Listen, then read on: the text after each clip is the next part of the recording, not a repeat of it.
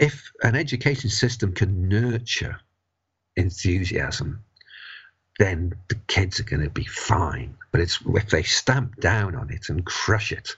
I know many people who talk about their school experience as just crushing their sense of enthusiasm for literature or for anything like that. That's where the problem is.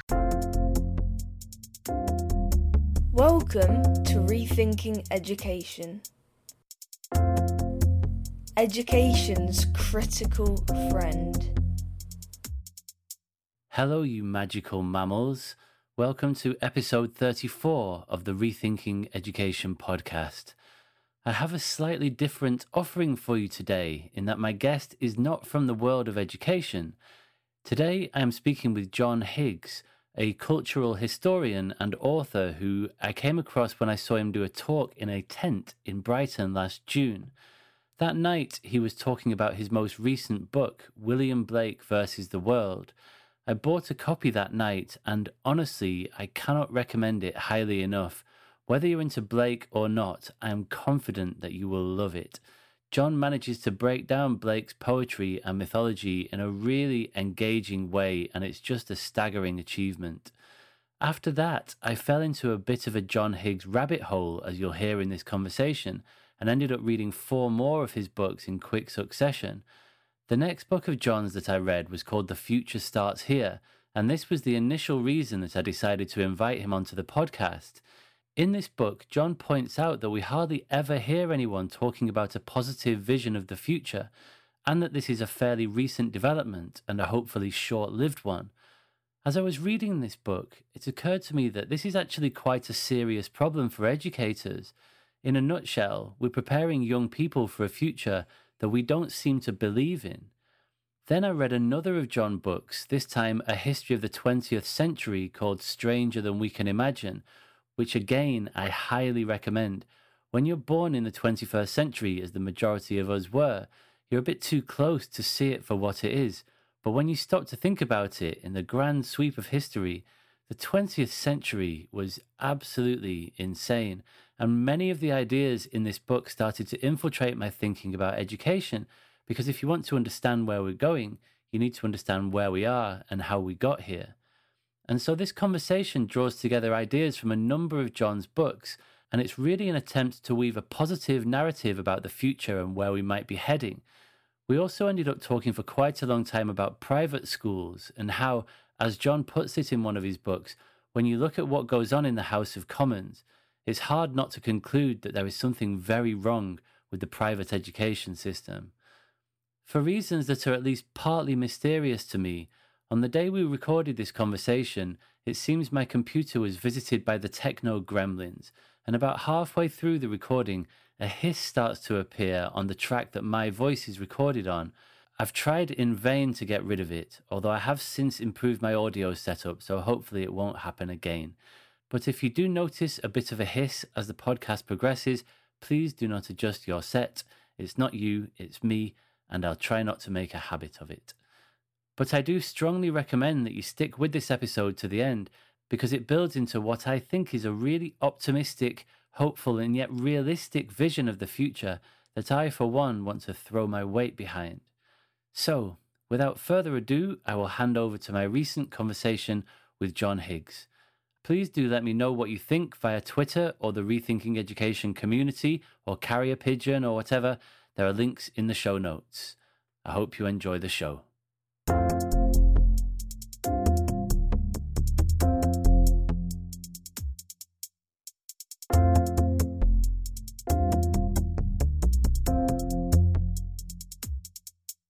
John Higgs, welcome to the Rethinking Education podcast. Hi, James. It's really great to be able to spend some time with you. Thank you for taking the time. I'm afraid I'm going to begin by saying some nice things about you. Oh, well, I'll just leave the room for a short period. Yeah, okay. Just go make a cup of tea. So I came across you only quite recently. I'm not sure even when it was. Do you remember when you did a talk at the Spiegel tent in Brighton about? Yeah, that might have been last year. It's so hard to have a sense of time passing these past few years, but I think that was probably last spring. Okay. That's when the hardback Blake book came out. Right. Okay. Yes. Yes. So that was the first, and that was the reason that I went to that thing. I've been to a few of those nights that David Bramwell Yeah. puts on. Was that the one that was also about foghorns? It was about Yes. foghorns and William Blake. Yes, that was a great night. I enjoyed that a lot. Yeah, there was the lady from Radio 3 who's just written a book about foghorns. Yeah. Yeah, it was fantastic. Jennifer Lucy Allen. It's a fantastic book. And I just love the fact that when we said, we'll do a talk about foghorns and William Blake, absolutely everybody thought that made sense. It's like, yeah, oh, right, okay, that sounds good, foghorns and William Blake. Nobody said, but that's, those two things have nothing to do with each other. What's the matter with you? You've just lost the plot. Everybody just got it. It was superb. Yeah, it's true. It's true. And I don't know why that is, but I had the same thing. I was just like, yeah, that makes perfect sense. And so William Blake versus the World was the most recent book that was published. And it's absolutely a phenomenal achievement. I've really enjoyed it, and I would happily talk to you for 3 hours about that. Yes, I would talk back for at least 6 about Blake.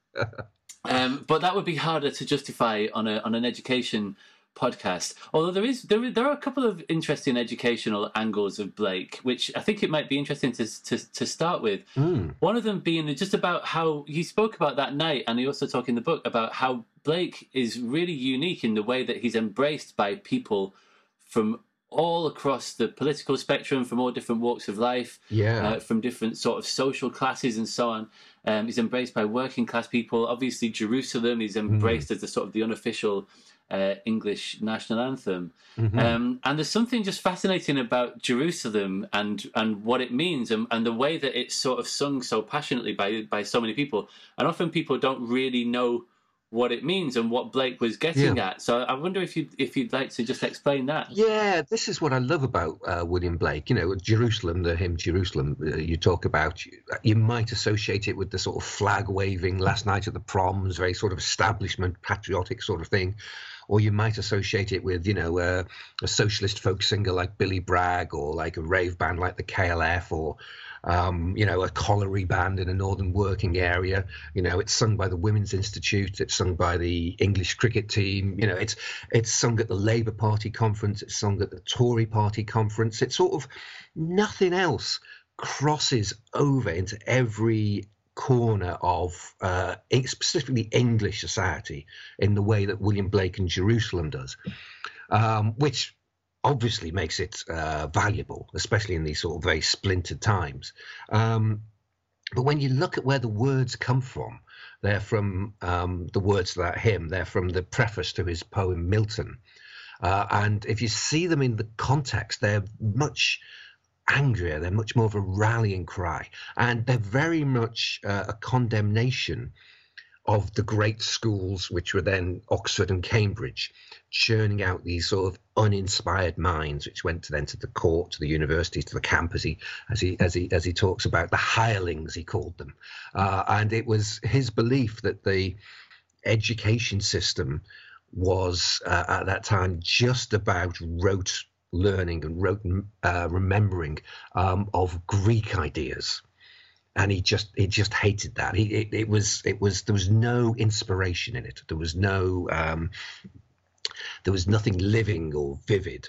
And Blake saw the world in a way that was very, on an important level, very different to Greek philosophy and Christian thought, in that he thought the divine was internal, that well, as it says in the Bible, the kingdom of heaven was within. That was very much Blake's sort of view, but that's very different to what we are taught in those schools that that have this tradition of Greek philosophy and Christian thought, where heaven is away, heaven is beyond, heaven is somewhere you might get to after death, but you sort of can't get to now. So he's very much wanting the entire edifice of our education system to be torn down in those words that are so beloved by the whole of the country. And so when you get public schools and, Eton and places like that, all heartily singing Jerusalem, it's very funny.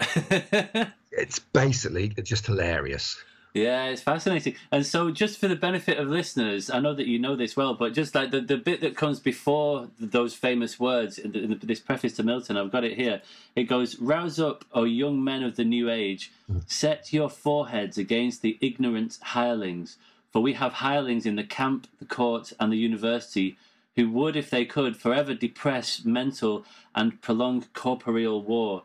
Painters, I call on you, sculptors, architects, suffer not the fashionable fools to depress your powers by the prices they pretend to give for contemptible works, or the expensive advertising boast they make of such works." It goes on saying, "We do not want either Greek or Roman models if we are but just and true to our own imaginations." It's pretty clear, isn't it?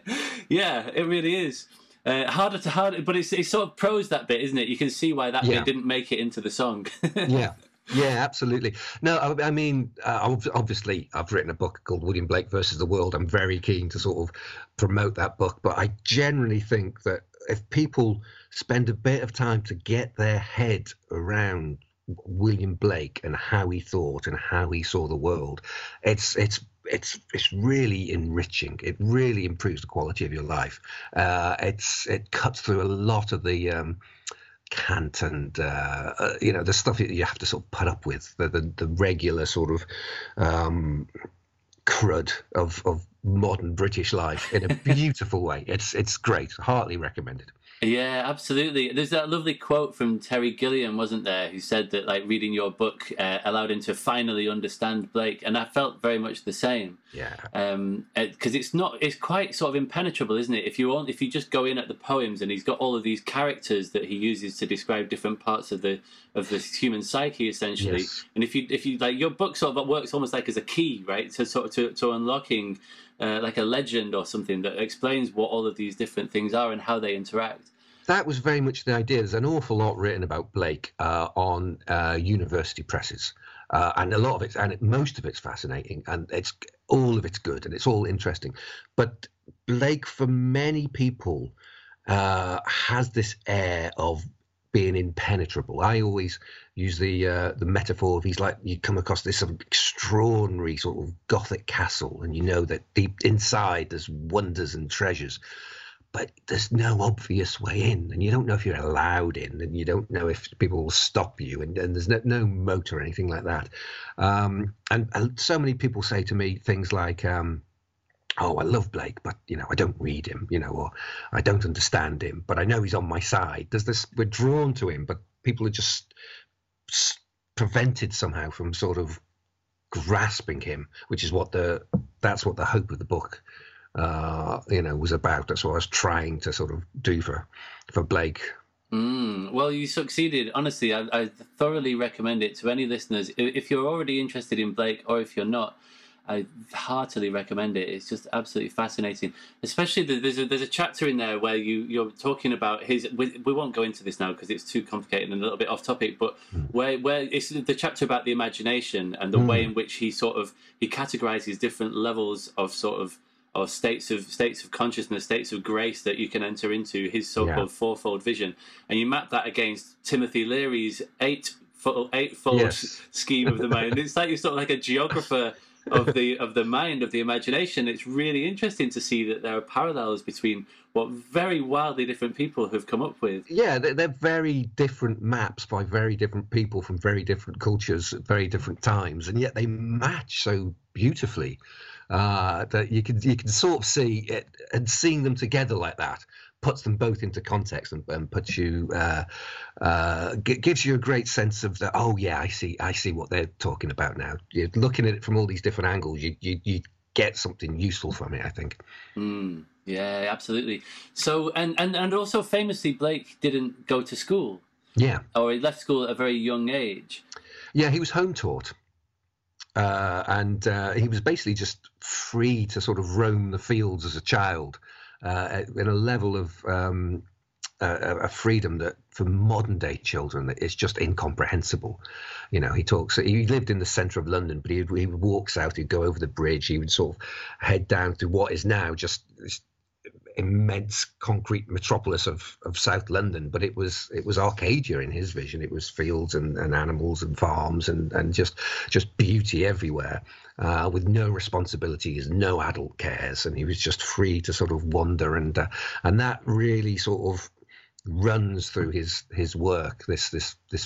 This vision of how the world should be, the paradise is our birthright. That's how it should be.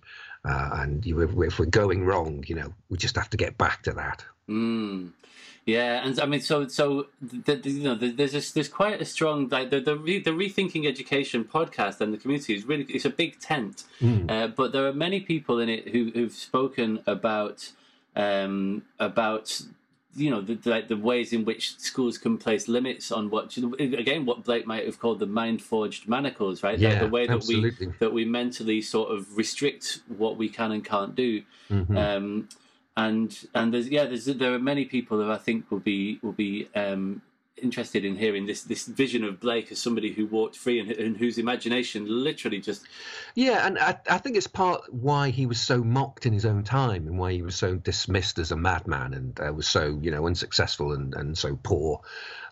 It's that people who'd been trained to think in a particular way just couldn't understand him. He wasn't great at explaining himself.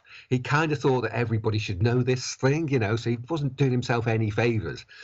But people had been taught in the education system of the late 18th century to think in a certain way that included certain assumptions that he did not share. People who had been trained in the education system of the late 18th century just couldn't understand him because there were certain assumptions baked into their worldview that they'd got from their education system that he was outside of and he didn't share. And so from Blake's point of view, he saw all these educated people as blinkered in some way.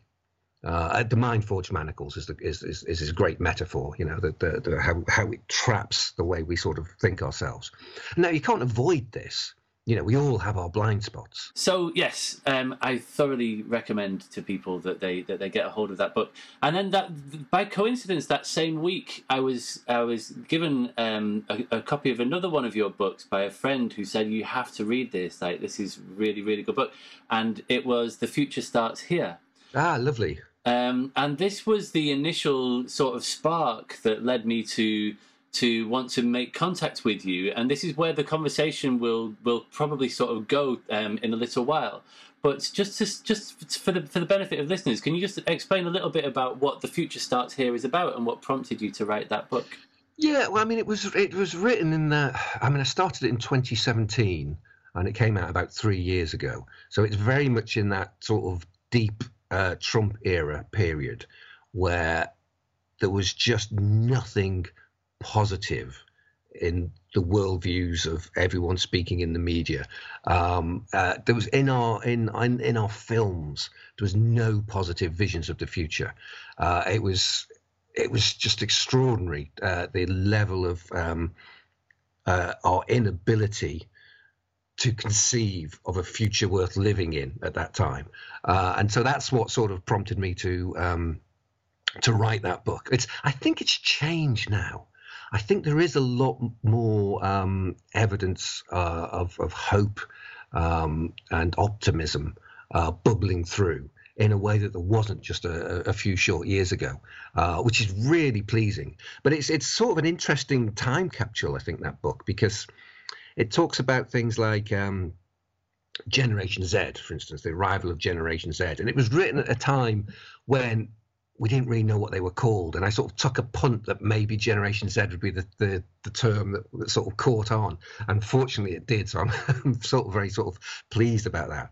But when it came out, people were just furious that like the millennials are not the young people anymore. And it was just seemed to be such a shock. And there's a real, it really divided people by age, that book, in that younger people, millennials in particular, would just have been the most ecstatic and supportive of it, whereas the sort of post-war generation could get really angry about it.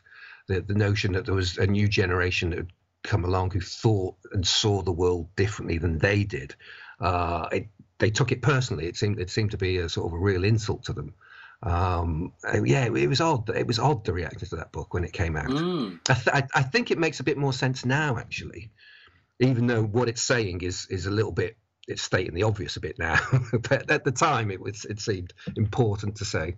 Yeah, well, so I'm interested to hear about as I say, we'll get more into this later. I just want to sort of flag it at the moment. But the reason that I initially reached out to you before I read some more of your books, which I'll come on to in a minute, is this idea that there are very few positive narratives about the future. I'd be interested to hear you. So you say that this has changed a bit. Like, what do you see that's happening now that wasn't happening 3 or 4 years ago? Like these green shoots. Just comments on social media. I mean,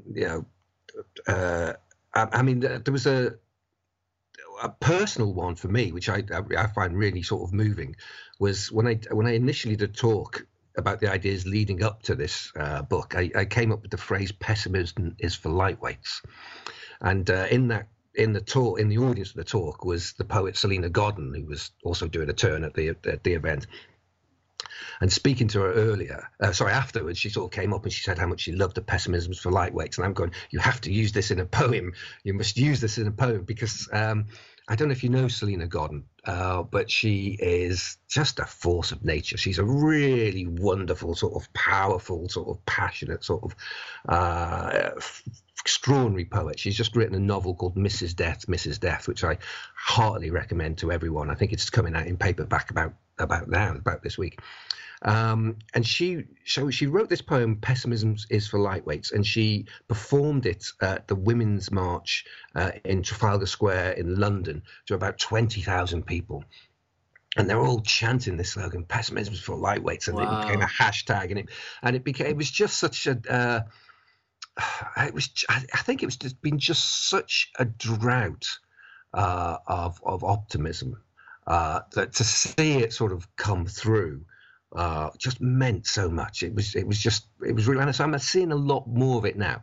And I'm not talking about blind optimism. Obviously, blind optimism is no use at all. But I talk in the book about pragmatic optimism, which takes on board the fact that the optimistic mindset will sort of look for solutions and come up with all sorts of things which may or may not work, whereas the pessimist will just not bother. They'll just sort of give up.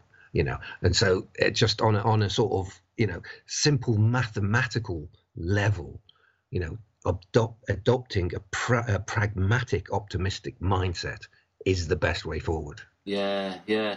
So that was the initial sort of spark, as I say, because this is something that came up, I believe, in the first episode of this podcast with Debbie Kidd, who has written a book called A Curriculum of Hope. And she talks, if we didn't talk about it in that podcast, she's certainly written about it in one of her books, about how we lack hopeful narratives about the future. Yeah. And I think that it's definitely true that like in the book you talk about how the last sort of big film to have a positive vision of the future was Bill and Ted's Excellent Adventure. Yes.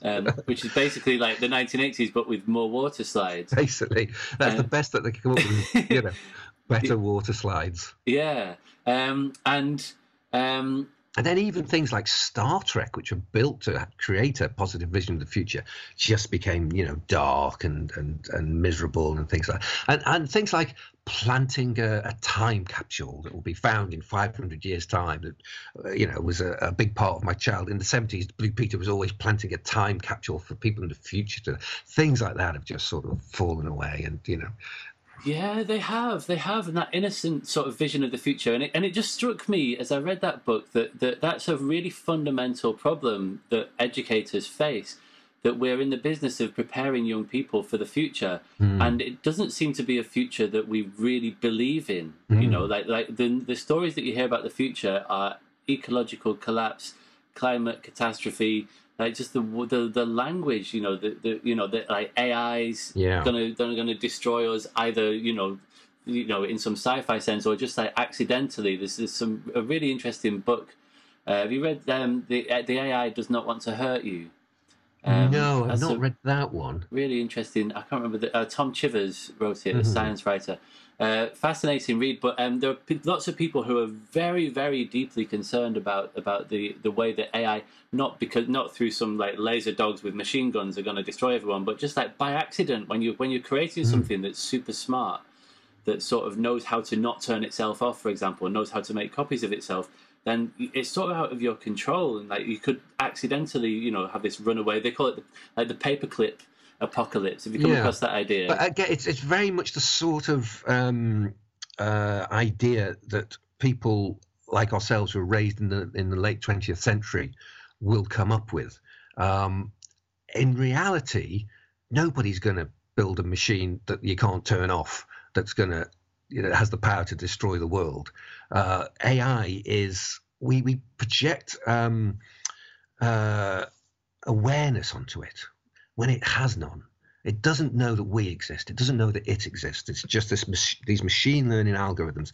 It's basically a tool, and whoever's using the tool is responsible for the tool. The idea that it will supersede us, I just don't see it. The idea that it will become aware of the world just isn't there. And AI gets better and better at performing defined tasks that we give it. We define the goal, and it gets better and better at doing it. And it's doing some amazing things. It's extraordinary, the advances, but it's getting no closer to setting its own goals. Because to set its own goals, it would have to understand that the world exists and that it exists. And we're just not getting there. And there's so much of talk about AI has the assumption that it will suddenly spark into self-awareness, that it will become conscious like a human. And there's no reason at all to think it will do that, and to think that the arrangements of the neural network, it's got a model of a neural network in its memory, to think that works in the same way as the physical, biochemical mush that is a brain that creates consciousness through however sort of way. They're very, very different things, absolutely different things. And so there's a lot of assumptions based into our fear-mongering that we sort of don't notice, that we sort of take for granted. And a lot of that book comes down to the fact that those of us raised in the late 20th century are sort of raised to understand the world from the perspective of individualism. And we think that that's normal, and we think that that's enough, and we think that that's a good way of seeing the world. And it just isn't. And there is a generation coming up now who are post-individuals, and they do see the world very, very different. Yeah, absolutely. So this is a perfect segue. So we're gonna come back to this. I just wanted to sort of flag it. So I read that and I was like, right, I need to talk to John about that. And then I read 3 more of your books. I went into the John Higgs. I'm liking the commitment here. Rabbit hole. Well, they're just really, and they're very eclectic. So the next one was the KLF book. Oh yeah, Chaos Magic and the Band That Burnt £1 Million, which we probably won't talk about much today, but I, again, heartily recommend it to anyone because it's so fascinating, that book. It almost hurts. Really interesting. And there are lots of sort of common themes. The Blake book talks about lots of similar stuff that's in that book and in other books as well. Then I read Stranger Than We Can Imagine, which is a history of the 20th century, which we will draw on a bit today. So again, could you please just sort of explain for listeners what prompted you to write that book? Yeah, I mean, I think what prompted me to write it was my first book was a book about Timothy Leary, who you mentioned earlier. And when I was researching Timothy Leary, I was shocked to realise the way that Silicon Valley, the whole personal computer revolution, the whole sort of technological sort of internet-based world that we sort of came on, that Silicon Valley was where it is, because that was the sort of hotbed of psychedelia in the 1960s, and how many ideas that were coming out of the psychedelic scene were causing people to sort of go, well, actually, computers, if we had them ourselves, if we took them from, the big institutions and we had personal computers, let's create personal computers and they'll be a tool for the mind. And to see the modern world emerging from this weird little, druggy subculture was quite a surprise to me, because that wasn't my understanding of the normal narrative of the 20th century, which was very much based on, Hitler and Stalin and so forth. So the idea was to look again at the 20th century, to try and understand it, because I was aware that for many people, there's the progression from the 19th century worldview into the 20th century, and then we get to the sort of postmodern sort of era, and so many people go, oh, and then we went wrong, and they sort of try and scurry back and hide and dismiss the impact of postmodernism, and very few people sort of went through postmodernism and came out the other side to sort of where we are now, which you kind of need to do, because we're nearly a quarter of a way through the 21st century now, and you can't really make sense of it with 19th century eyes. You nearly have to take on board what we learned in the 20th century, and there was a real shift in how we perceived ourselves as we moved from understanding the world in a hierarchical way into this individualistic way, and it sort of happened in all different areas of human endeavor. Really, you could find it in science with relativity. You can find it in art with James Joyce and modernism. You can find it in politics with the collapse of empires, with the notion that the emperor was this sort of this fixed point where everything sort of made sense from, and the sense of ourselves. It used to be that it was what we did, what our role was, that mattered, and as how it didn't matter if we were like funny or good or hardworking, or it mattered if we were a duke, or a stable boy, or a doctor or whatever. Our position was everything, and that sort of fell away in the second half of the 20th century. We all became great individuals, and individualism was the sort of the necessary corrective. And it got to the extent that you got films like those Clint Eastwood westerns where he was the man with no name. Yeah, he was such an isolated individual. He didn't even need a name. And at the time we were like, oh, that's so cool. He's such an individual. He doesn't need a name. We've come out the other side of that now. I think it's certainly self-evident to the generation growing up that the concept of an individual is too limited to explain us. You have to take on board our connections. You have to take on board what we're sort of, our networks, to understand what we're capable of doing and how we sort of behave. It's like if you think of a hand, say a hand, and it wiggles, and there's a opposable thumb, and it's intricate and stuff like that. If you were to study a hand, if you were to chop one off, it wouldn't do anything. It wouldn't do handy things. You'd have lost the handiness of it by taking it from the rest of the world. It's like the human body is over 50% of the cells by number rather than mass are not human. There are various bacteria and things like that, and they're doing stuff in our gut and so forth. So if you were to take just the human cells to study a human, it wouldn't work. It would just be dead. It wouldn't function as a human.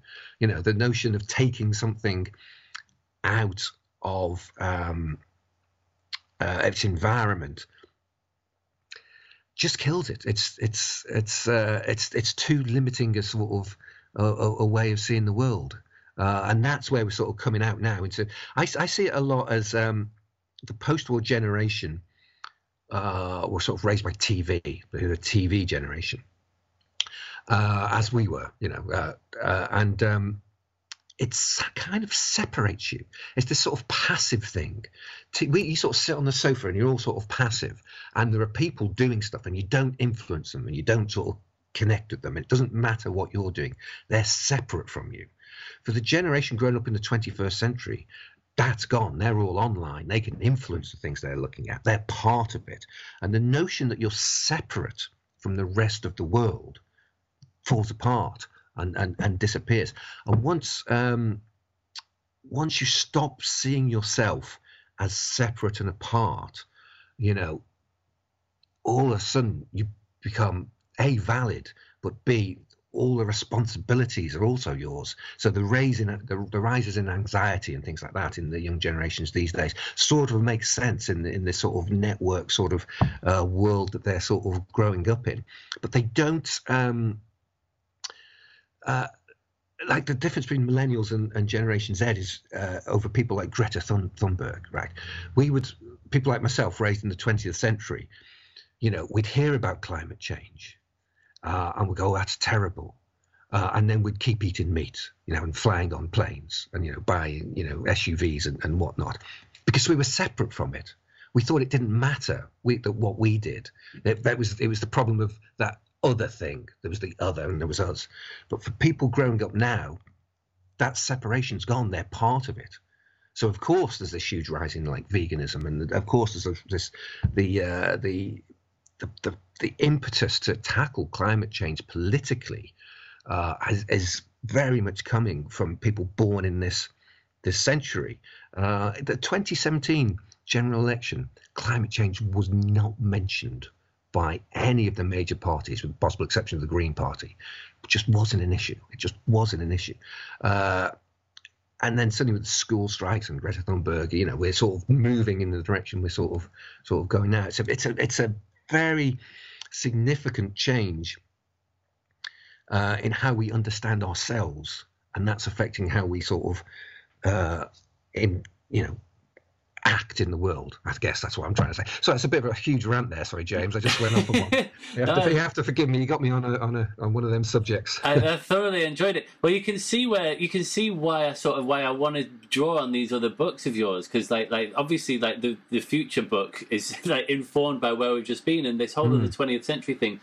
And the changes that we've undergone in that time, and these generational changes that you're describing, I think are a really important part of this, of the sort of the background, the context in which the education debate takes place.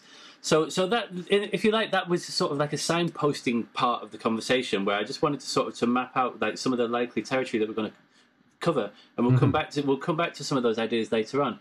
But if I could pause that bit for now, because one of the things that I really like to do in this podcast is to get to know each guest and to understand like who it is that I'm speaking to. And just out of interest, because we've talked about how sort of eclectic your work is, and there are novels in your back catalogue as well. How would you describe yourself? I saw you describe someone as like a cultural historian or something. Would you go along with that? I would, actually, mainly because I don't have anything better. And I often see myself described as a journalist, right? And I'm not a journalist.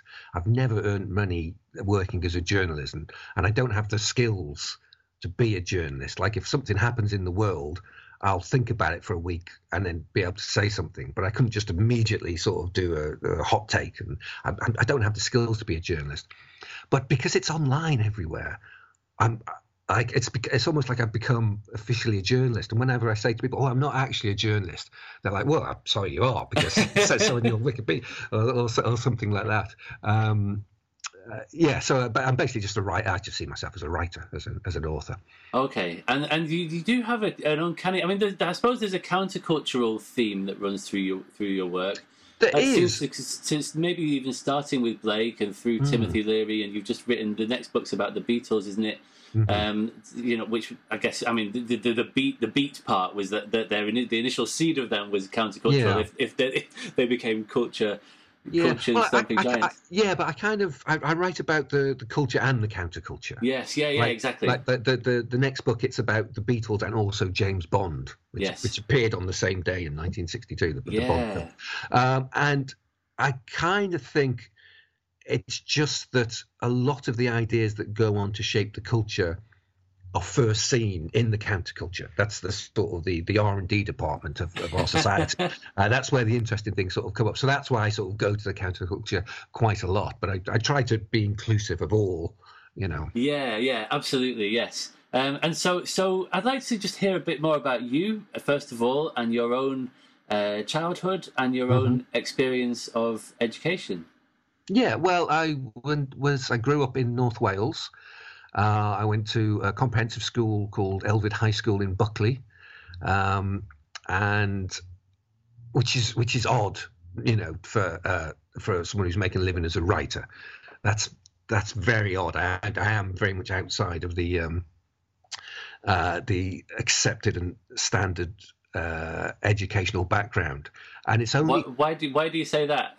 Well, it's when you I mean, I've earned a living writing books for the past 10 years, so I'm sort of in this world, and you very quickly become aware that it's assumed that if you're writing books like I am, non-fiction books, you're supposed to have like a private income, or some personal wealth, or a really well-paid job in academia, or you're a landlord, or you've got a spouse who's earning lots of money, right? The assumption that you can just earn a living writing non-fiction books just isn't there. No one talks about it. No one ever says this, but it's there. Right. And once you've realized this, when they then go into Waterstones and you look at the books on the shelves, like it clicks and you go, oh, now I see it. Now I see why those are the books sort of being written. And I think for me, I'm able to sort of write the books that no one else seems to think of doing. I mean, things like the book like the KLF. It's clearly one of the greatest music stories, in the past so many decades. And just no one touched them for it was 17 years. No one sat down and wrote the sort of KLF book. And it was just maddening to me. Why would no one do this sort of thing? Or the Blake book that you're sort of talking about. I think I've got different blind spots to most other authors. And they often have similar blind spots, and you can sort of recognize the bits they don't see. And so they're sort of leaving a huge fertile area of the good stuff to sort of someone like me to sort of come along and play with. And I'm not, I'm not saying that their blind spots are wrong. In fact, in many ways, particularly the Oxbridge blind spot, right? Which when you're outside that world, you get to notice. Can we call it the hireling blind spot?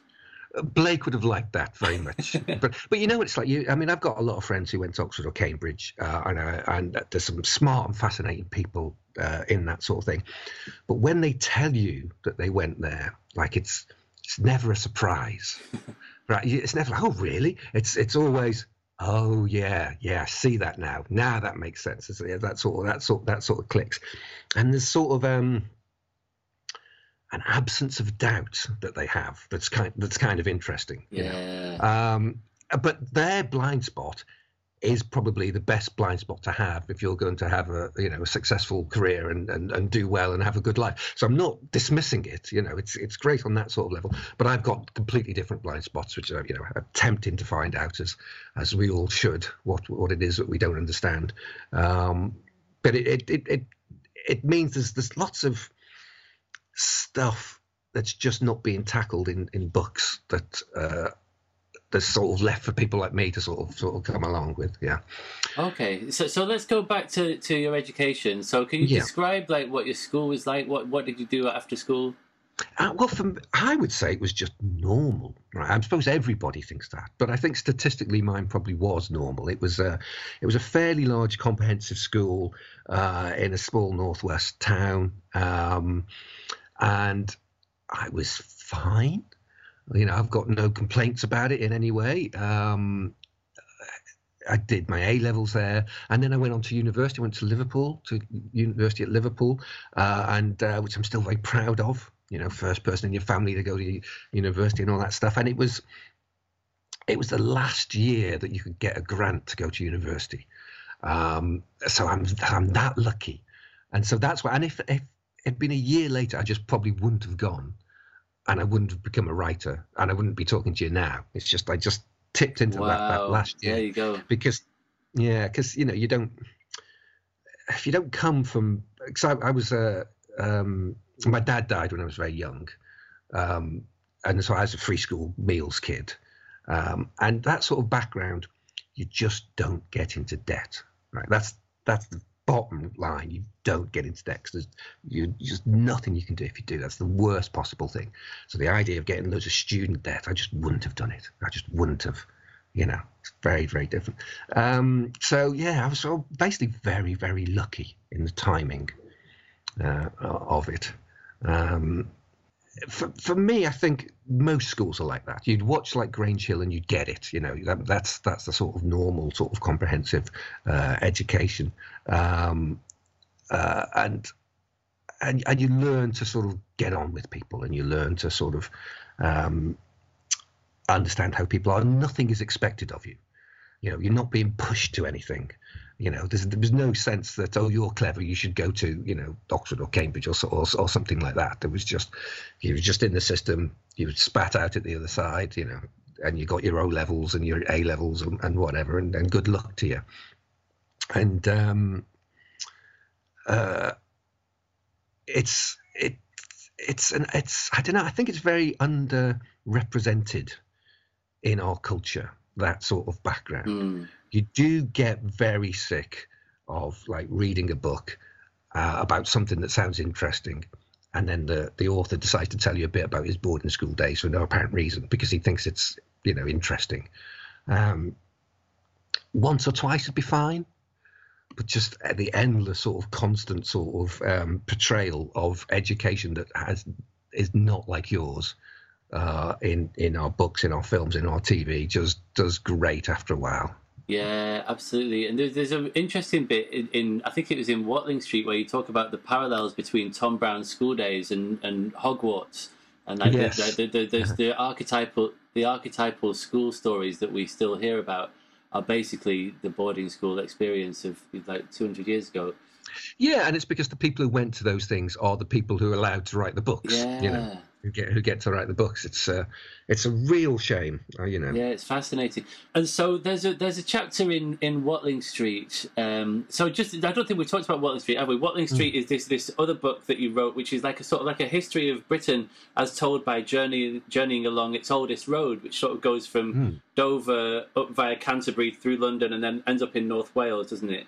And along that route, you there's a chapter on Rugby. And did you live in Rugby as a young child for a while? I was born in Rugby. Yeah.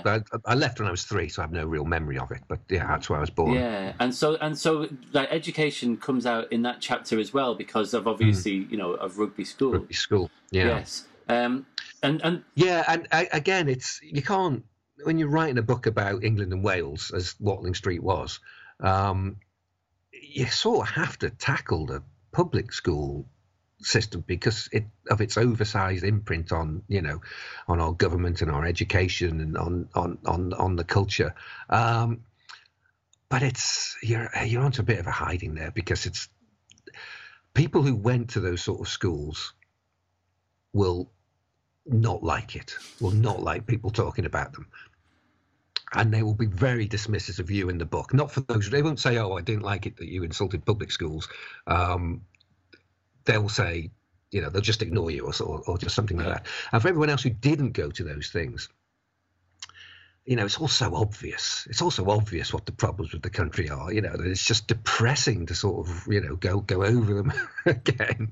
Well, I mean, I don't know if it's. I mean, it is a bit obvious. You're right, and like, there's definitely it's clearly that we've got a posh problem. If you saw like Jacob Rees-Mogg on Newsnight the other night, like defending the indefensible, like he's in some comedy sketch. Yeah. You wrote in that chapter on Rugby. You write, it's difficult to watch the goings on in the Houses of Parliament and not think there is something very wrong with private education. The sort of the proud braying. The lack of shame in like behaving in this very sort of boorish way. Yeah, it's the competition that is so ingrained into sort of how they see the world, the desire to be best, the need to be best, it's very 19th century. It's back in the days that we still thought that the world ran on the survival of the fittest and being the strongest. Now we've moved, ecologists will tell you, and anthropologists, that's not the story of the evolution of mankind. We're the most cooperative people. We're the people who had language. We're people who could plan and share and work together, and that's why we're so successful. But they're still on the sense of, well, they're taught as children at their best. And so there's horrible cognitive dissonance between that image of themselves and reality. and it just sort of plays out again and again in the sort of the public sphere. It's as it's doing at the moment, Yeah. I mean, have you got any thoughts on, like, there's a bit in I think it's Watling Street again, where you're talking about land reform and about how the way in which land is owned and the way in which land is handed down, and this is obviously sort of like is what sits behind this sort of private school system, right? The private school system is sort of reproducing these very deep-rooted social divides, and it's partly signified by, for example, like only referring to young people by their surname in those schools, that they sort of belong to that family, and often those names they're referred to by the part of the country that their ancestors were given, right?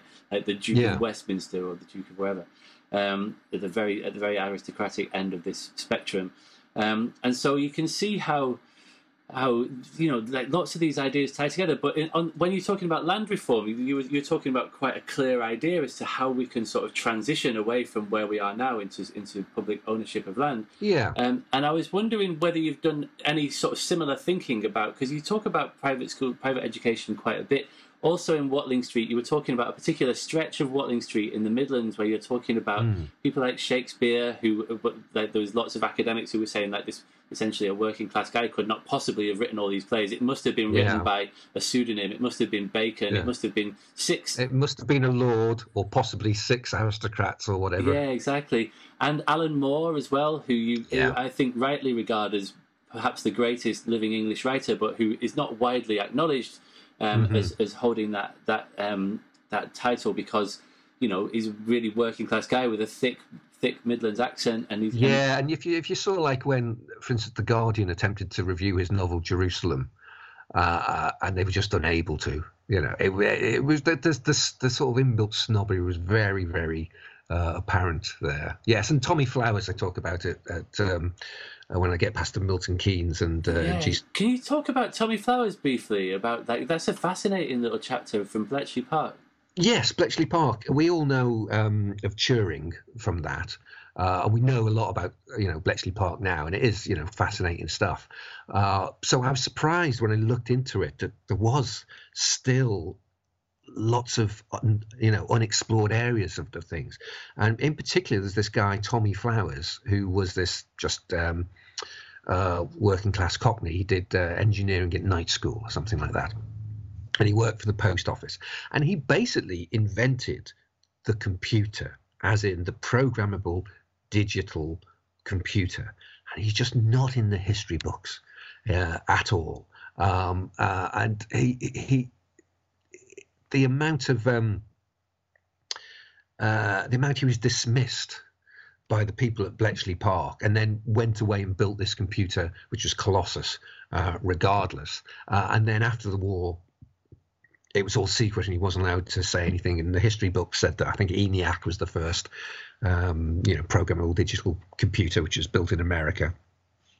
So for a person to basically invent the computer and help, D-Day and the course of World War II, and fall out of the history books and be ignored, is just very, very striking.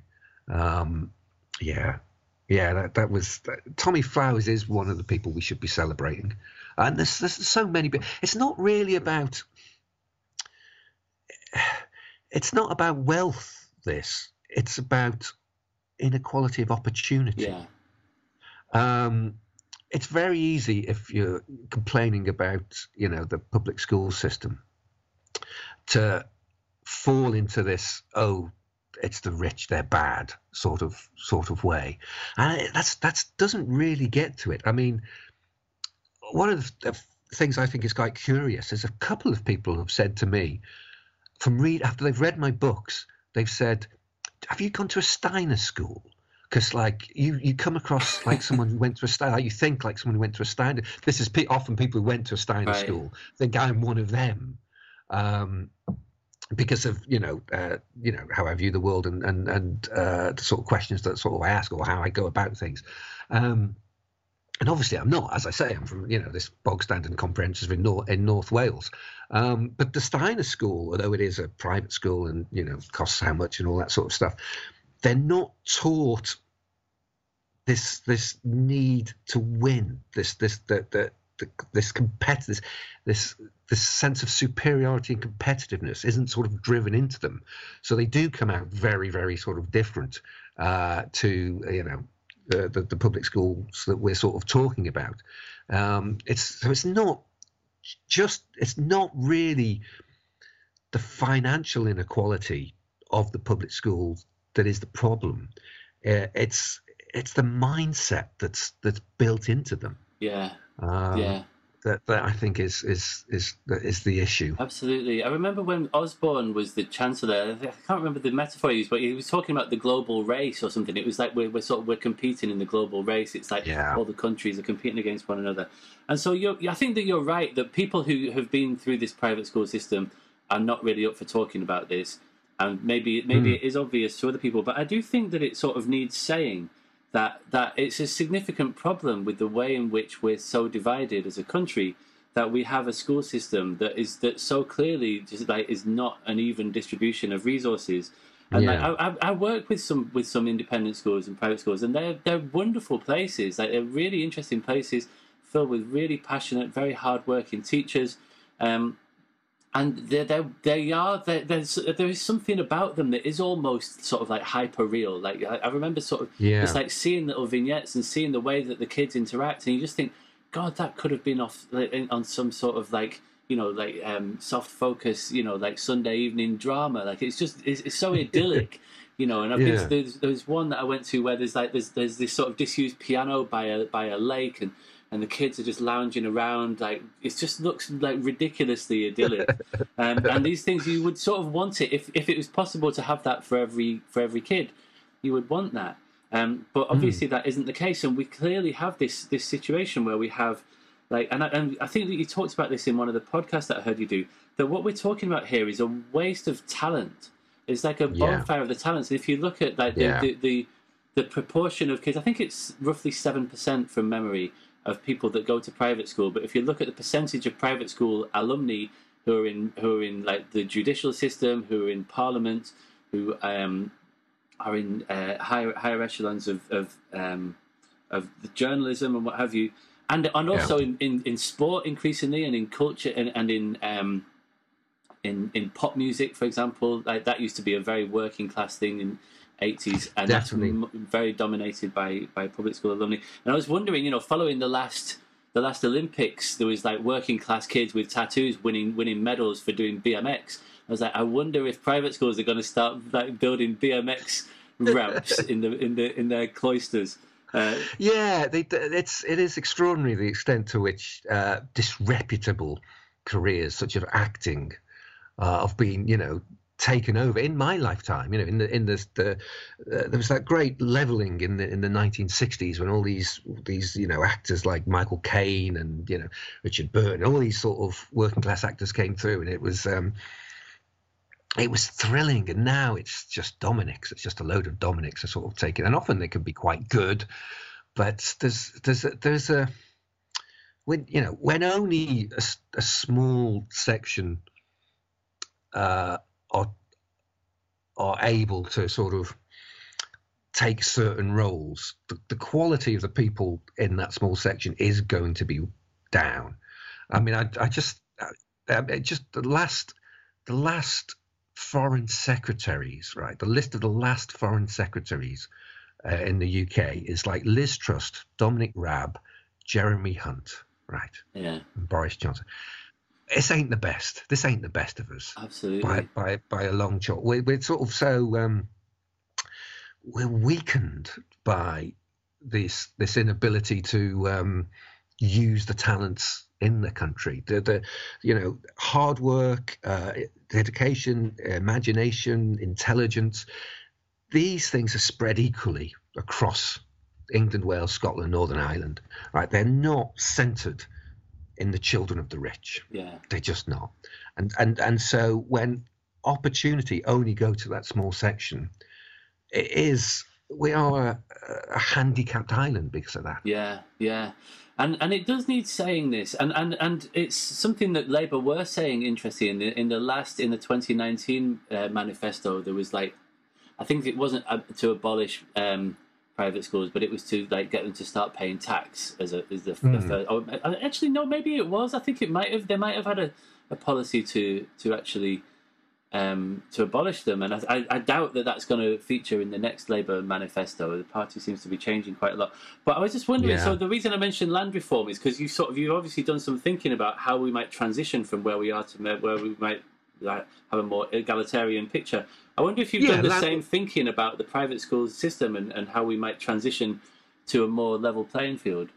I don't have a neat, easy answer for that. I just think we need to stop. The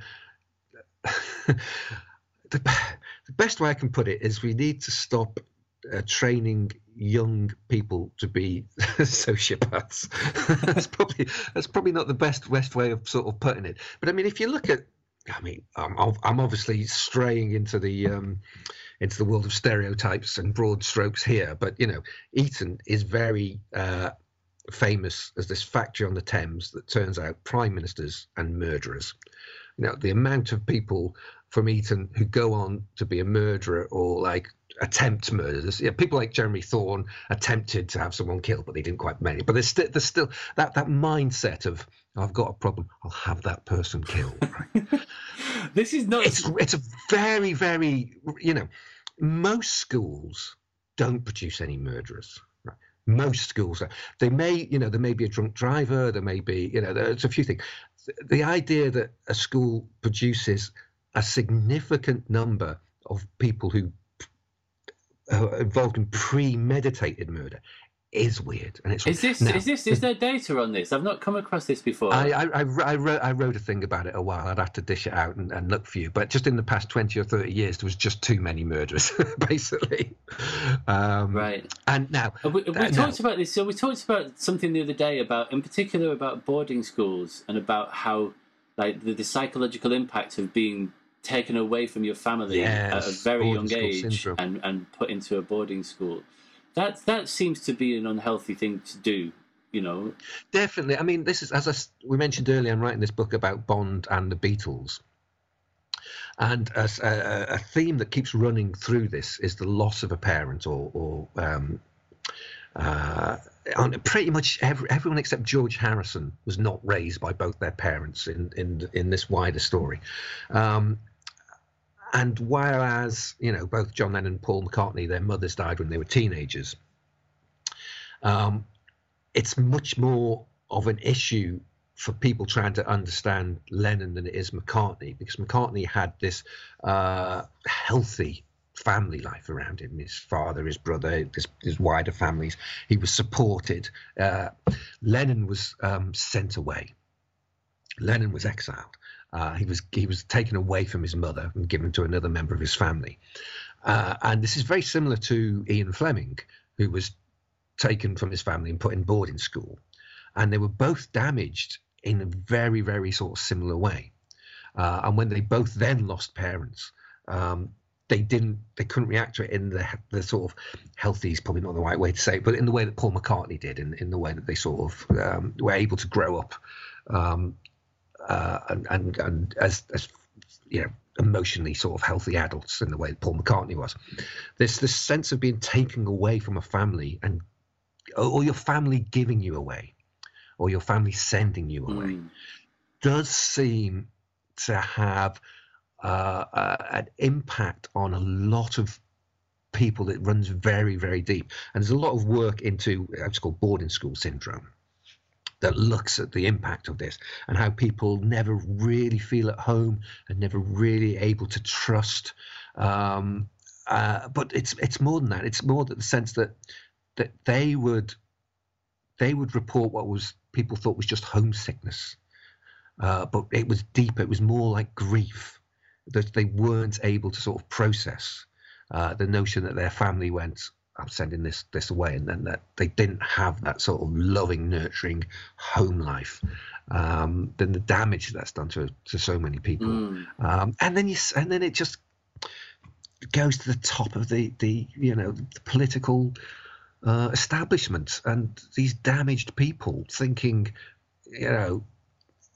in these ways, attempting to sort of steer the country. So this will go into a rant about the state of the world, I'm afraid. No, but that's I'm very much. Well, this all connects, right? Like this is, I think that for a long time ago, whenever I started thinking about the state of the world, I would just find myself delivered back to education's doorstep every time. And rather than thinking that the education system is producing the problems of the world, I don't think that that's the right way to think of it. But if we had a different way of thinking about education, we would be producing very different kinds of people, and we would see a very different planet. Yeah. And it's clearly the case, just to follow that through line that you were sort of going down there. Like, again, we're talking in stereotypes here, but the people talk a lot about attachment, right? And the people have different attachment styles. And there's this theory that I've read about that the young people who are taken away from their family in that way, they attach to the institution, and they even refer to it as the alma mater, don't they? Like it's like this maternal sort of thing that they are attached to, and that they will preserve at all costs. And so their mindset becomes like, let's keep the show on the road. And you can sort of see the way that plays out. Like, just to give you an example of that I came across fairly recently, I was listening to a podcast interview with Rory Stewart, the Tory MP. Oh, yes. Former Tory MP. And when he came into politics, he thought, well, I'm clearly this very able guy. He may or may not have been a spy. It seems to be a question mark. It's really interesting whenever he's asked that. Totally a spy. Yeah, exactly. Whenever he's asked that, I'm just going to walk across Afghanistan for no reason.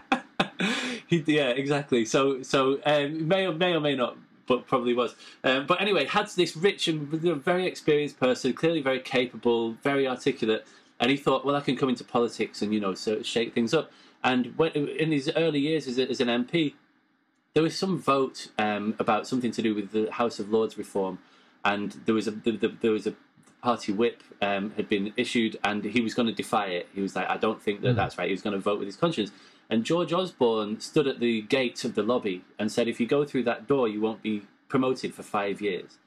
And Rory Stewart went through the door anyway, and indeed he wasn't promoted for 5 years. And Osborne repeatedly and publicly reminded him of that fact at every opportunity, because it's like, you don't get to be a person of conscience here. We're all about keeping the show on the road and preserving. Essentially, we're serving the interests of the party, and the party just wants to be in power for indefinitely. And the Tories are really quite good at doing that. They've dominated British politics for 300 years. Because they have that sort of ruthless strand, but it's like they're connected to the institution. And how do you become a cabinet minister? You show that you're a safe pair of hands. You show that you're going to vote against your conscience and in line with the party interests so many times that you compromised yourself hopelessly. And you were talking about the recent foreign secretaries, and we could cast the net wider than that to the whole cabinet. Like this is not a cabinet of the talents, and we've got this machine that sort of seems to filter out people who you would want to have, who you would want to have in positions of power, who are going to act in line with their values and with their conscience and with what they believe to be the right thing to do, rather than being attached to the institution. And so you can, like I say, we're talking in very broad generalities here, but I think that there's more than a dollop of truth in this. That you can see the pipeline from private school education and all of the stuff that goes with that, through to because they were designed for the empire. The private school system, if you go back to the Tom Brown school days, sort of, and the traditions that sort of come through, it was designed to make people who you could send to the other side of the world, who would then be able to say, well, I know better than all the people who live here, and I will rule them, right? To have that mentality. That was what they were designed for. We don't need that anymore. We really don't need that anymore. But it's just sticks and lingers. Because, I mean, I'm not, I'm not I don't believe in utopia, right? When I'm writing about the future, the future will always be a combination of good things and bad things. It will never be a clear dystopia or a clear utopia. There's this constant shift of it's an imperfect world, and good things will happen and bad things will happen. yeah, I don't sort of, and when I write about Britain, and I do write a lot about Britain, and I do love Britain, and I'm not proud to be British, but I'm grateful to be British. I'm pleased that I come from here, but I don't think, oh, it's this, perfect, great, wonderful, glorious sort of place. It's a place with good things and bad things, and there are things I love about it, and there are things I just despair about it, and I don't expect that to change. It will always have good things and bad things, and my approach is just to sort of just celebrate the good things and just get deeper into those. But the sort of willingness of a lot of English people to support the class system, the sort of the forelock tugging sort of gene that seems to be so sort of common, the willingness to sort of elect people like Boris Johnson and things like that. And to say, what was that person who someone interviewed who said, I elected him because he seems more like a normal working class guy than that Jeremy Corbyn. Yeah, absolutely. It is, but it does seem to be part of the British, makeup. To we're much mocked over abroad for this sort of forelock tugging sort of aspect of the sort of slightly subservient sort of English character. I don't know what to do about that except to sort of to do work on education. It's so hard, isn't it? There's something about like listening to someone like Jacob Rees-Mogg or even Johnson. Like, even with the mess that he's making of things, there is something that's sort of strangely reassuring about that accent. I think it might be something to do with the effect that accent has on people, that received pronunciation. It's sort of hypnotic, and it stops you from listening to the actual words that they're saying. And it's kind of this balm, this soothing sort of, like, you're in safe hands, everything's okay here. And that's also something that comes through the education system. There was a really interesting documentary a while ago. It was on the BBC called How to Break Into the Elite. And it was following different kids who'd graduated through the university system. And some of them were working class kids who'd got like a double first from Cambridge, very highly accomplished, but couldn't get a job for love nor money because they crumbled in interviews. And other kids were getting like a 2-2 from, a red brick university, but would waltz straight into like an internship at Goldman Sachs or something. And they were asking these employers, like, what is it? Why are you giving jobs to these kids and not to the others? And they use this word polished, which is, they're like, they just seem more polished. And you could argue that that's just like a euphemism for posh. They just seem posh. But there is something that's like, what's that the Stella Artois thing, like straight, like reassuring the expensive, like when a client phones up your company and you've got this sort of very confident, like soft, gentle, received pronunciation brogue, you can see how that's going to be more attractive to your clients than to have somebody who's stuttering and sputtering, even if they're absolutely got a brilliant mind. And so, I mean, it's attractive to people who are like that, who are the people who are hiring. For me, I'm not into it. I'm slightly outside of all this sort of stuff, and I'm not so keen. It's I don't know. I was fairly lucky in that I went to University of Liverpool and did a degree in computers, and then in the 90s I got a job as a runner in a TV company in London, and so I came down to London. And that was my first encounter with people like that. And it was largely staffed by public school boys on cocaine. This company that I worked for, I probably shouldn't name it. I was lost. I just couldn't get my head around it because they were just coming up with these ideas that were so uninspired and simple and just boring. And they were so proud of them, and they were all congratulating each other, and they thought they were Picasso as far as they saw themselves. They were great creative, wonder kids. And I just thought, well, it must be me. I must be missing, something. I don't get it. I just don't understand these people. I don't understand this world. I sort of fell out of that company fairly quickly. And it's only now I'm older and now have more experience of different aspects of society, that I can look back and go, oh, they were actually quite idiotic, and they weren't the talents that they saw themselves. But when you just encounter that for the first time, the mutually reinforcing self-belief of the whole sort of system is a powerful spell. It's very, very difficult to sort of get around. Yeah, lots of the work that I do is around oracy, like spoken language, speaking and listening, and how can we get kids in every. One of the things that I discovered only fairly recently was that at Eton, so they've got a debating chamber at Eton. It's called Jafar Hall, and it cost £17 million to build this thing, which is incredible. Like, you can build a whole secondary school for that with a gym and everything. So like 17 million for basically one room. And if you look at a photo of it, it basically looks like the House of Commons. There's rows and rows of wooden benches facing each other. And what I discovered fairly recently is that the type of debating is literally called British parliamentary debating. And the individuals who are arguing for the motion are referred to as the Prime Minister and Deputy Prime Minister. And likewise, on the opposition, they're referred to as the Leader of the Opposition and Deputy and so on. So they're literally role-playing for when they get to run the country, which is a good idea. We should rehearse such things. But it's like, as we've just been talking about, if we really want a coalition of the talents, we should be playing that game in every school on the planet from an early age.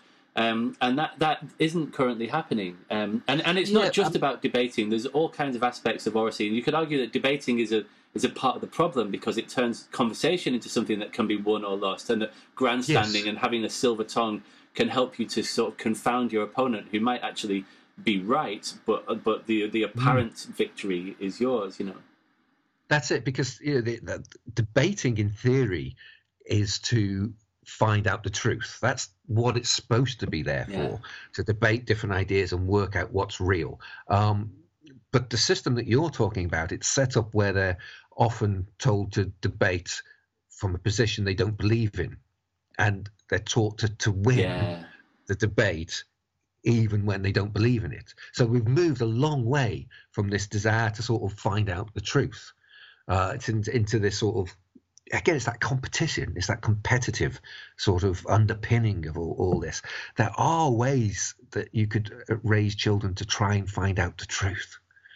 Right, and it would not be competitive. Yeah, it would be using the best of all those around, and no one's building $17 million halls to sort of find the truth in those ways.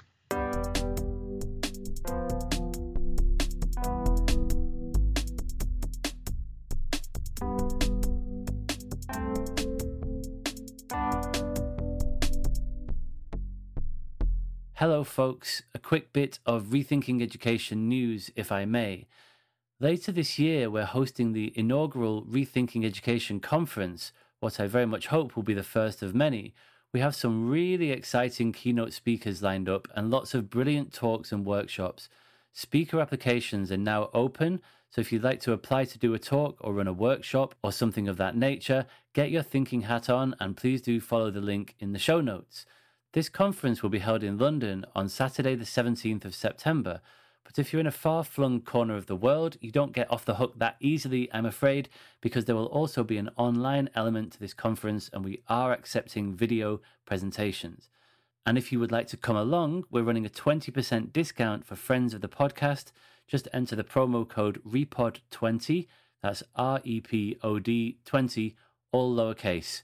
Apart from the numbers, obviously, because they don't come in lowercase. Secondly, if you enjoy these conversations as much as I do and you would like to express your gratitude in some way, you can now become a patron of the podcast, should you feel so disposed. There are various benefits associated with doing so, including a searchable written and audio transcript of every episode to date, so you can go back and find any juicy quotes or references really easily. You can also get a copy of Fear is the Mind Killer, the book about learning to learn that I co-authored with my amazing friend and comrade Kate McAllister. And at the highest tier, you can access a series of 4 90-minute recorded workshops on self-regulated learning, which you can enjoy in the privacy of your own home or share with colleagues as a stimulus for professional development. To support the show, please visit patreon.com/repod. That's REPOD again. Alternatively, if you would like to buy me a pint or a coffee, or perhaps even a pint of coffee, and you can do so by visiting buymeacoffee.com/repod. Again, there are links in the show notes.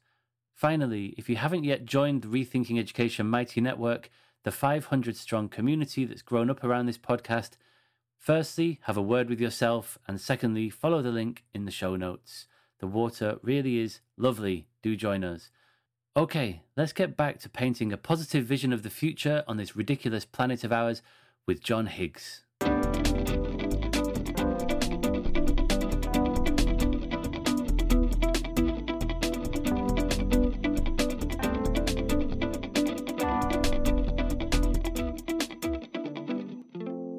Okay, so we went into a bit of a private school rabbit hole there, but let's sort of re-emerge. We started this by sort of asking you about your own childhood and your own experience of education, and something else that I'm really interested in talking to people about doing this podcast is this idea of significant learning, which Carl Rogers first wrote about, and he talked about significant learning as being learning that is significant, that changes you in some way, that changes the behaviour of the individual, that changes the course of your life in some way. So I just wonder, as you look back, are there any sort of key moments of significant learning? I'd be interested to hear about, for example, how you went from being a runner to doing what you do now. Like, what are the key moments? Was it a conversation that you had? Like, what are the key things that have shaped the course of your life? Yeah, people really. I think it would be outside of education. I can't really point to anything in the education that I've had that's had those sort of moments. Yeah, that's often the case. But there's certainly been people I've met and got to know that have been had those sort of impacts on me, because we're still, trying to figure it out. We're trying to sort of make sense of where we are in the world around us. That doesn't stop when you sort of leave school. And you do meet people. I mean, for me, an important one was this old beat writer called Brian Barrett, who's sadly died about a decade ago now. He's much missed. He was a wild one, but fascinating. And he saw the world in a very sort of different way. And his story was just this total adventure, and that led to me writing the Timothy Leary book, because he was friendly with Timothy Leary. And when Timothy Leary had escaped from jail and was captured by the Black Panthers in Algeria and then escaped to Switzerland. All the drama. I don't know if you know the Timothy Leary story, but it's insane. Vaguely, it's insane. He was busted out of prison by the Weathermen, wasn't he? He was, yes. Yeah. And then wildlife. And then the Black Panther Party was supposed to be looking after him in Algiers, because they had the American embassy in Algeria at the time. It's just been crazy sort of hyper. It's just mad. It's a fantastic. I'm really story. Looking forward to reading that book. He'd been part of all this, and it was meeting people like that, because I think for me, what all this boils down to is enthusiasm. It's like, it doesn't matter what the enthusiasm is for. As long as you have enthusiasm, you get interested in aspects of the world, and you want to find out about them, and you want to sort of understand them. And my books are always written from this sense of enthusiasm, that there's something worth exploring here, and it's very, very exciting. And if an education system can nurture enthusiasm, then the kids are going to be fine. But it's if they stamp down on it and crush it. I know many people who talk about their school experiences just crushing their sense of enthusiasm for literature or for anything like that. That's where the problem is. Yeah, but that back to your question. Those moments didn't come from education for me, but I don't feel that my education was lacking in any way. I was just sort of taught the basics. I was sort of taught how to learn, and great. That'll do me nicely. And so was that the first book you wrote was the Timothy Leary one, was it? Yes. And so, because you can really write, like, was that something that you'd done much of before, or did you? No, it was the Timothy Leary one. Having spent a few years hanging out with this Brian Barrett guy who I was talking about, he would tell all these stories about Timothy Leary, and they were just amazing. And then when you'd hear Leary mentioned in the press or in the media or culture in any way, it was like the context had gone, or it was just wrong, or they just missed the point, for years I would go, oh, someone needs to write a book about Timothy Leary, for God's sake. It's just the most amazing story. And then after a couple of years, there was just the dawning realization of, oh, it's me. Oh, it falls to me. Oh, Jesus Christ. I had no idea if I can sort of do this. And I'd never written anything of length at all before. And so there was no reason to believe I could sort of get away with it. Other than doing is the only way you learn. You can't prepare yourself for writing books. You just have to start writing books, and you have to be prepared to edit a lot, and you have to be prepared to go over your stuff and just throw it out and do it better. In fact, in many ways, I see myself more as an editor than a writer, because if you saw my first drafts, you would just be embarrassed to know me. But hopefully by the time they reach the shelves of Waterstones, I could be proud of them. Yeah, I'm very familiar with that. I only write about education, really, mainly anyway. But absolutely, editing is like 90% of it, and it's really hard. It's so hard to edit when you've written like a sort of 100,000 words, and you need to get it down to 80 even. Like you can't hold it all in your head. Like I remember sometimes I did a PhD. And I would sort of had really quite a sort of like a grueling. They do a thing called an upgrade driver, where you have to sort of take apart your ideas and get them in shape before this whole thing before this whole thing really grows legs. And I remember I was giving this feedback, and I had to just sit before my computer for about a week, and I was just staring at it and just going, I don't even know where to begin. It was just this sheer cliff face. I don't have any purchase on this at all. I've got no, and I don't know what happened. I think that just the process of staring at it, I think parts of it started to diffuse in, and somehow I started to find little bits of threads that I could tug at, and then the whole thing would unravel. But it's very hard. Yeah, and I can keep about 3/4 of a book in my head at any one time. That's what fits, about 3/4 of a book. So when you're writing it chapter by chapter, I'm fine. But as my wife will tell you, when I come to, edit it at the end, I just turn into just a shuffling zombie for a few months, and I can't answer questions, and I'm not even sure what my name is at times. I'm that sort of, what did I say? Oh God, she'd asked me a question, and I meant to reply yes or something like that, and instead I just said okie cakey. And so she refers to it as when I'm in the okie cakey sort of state. And she knows it passes, so she's very accepting. She's a very wonderful woman. She puts up with me in these sort of states. And then the problem is, then you then have to go and talk about these books, and you might have written 2 or 3 books since then, and you've got no idea what's in them. And it's that. Sean Connery in Indiana Jones and the Last Crusade, he writes things in his book so he doesn't have to remember them. Yeah. As a writer, I'm like that. I'm very much like that. And often I'll be in an interview with someone talking about a book a few books back, and I've just no idea what they're talking about because I can't remember anything like that. All right, well, I'm going to put that to the test now because I'd like to go back into that journey that we sort of this historical narrative, if you like, that we're sort of like in the middle of at the moment. Like in the middle of poised between the past and the future, you might say. So I want to start with the 20th century book. Just we're not going to go into this in huge depth. You'll be pleased to hear, but there are a couple of ideas that I just think were news to me first of all, and I just think that are fascinating and also potentially important.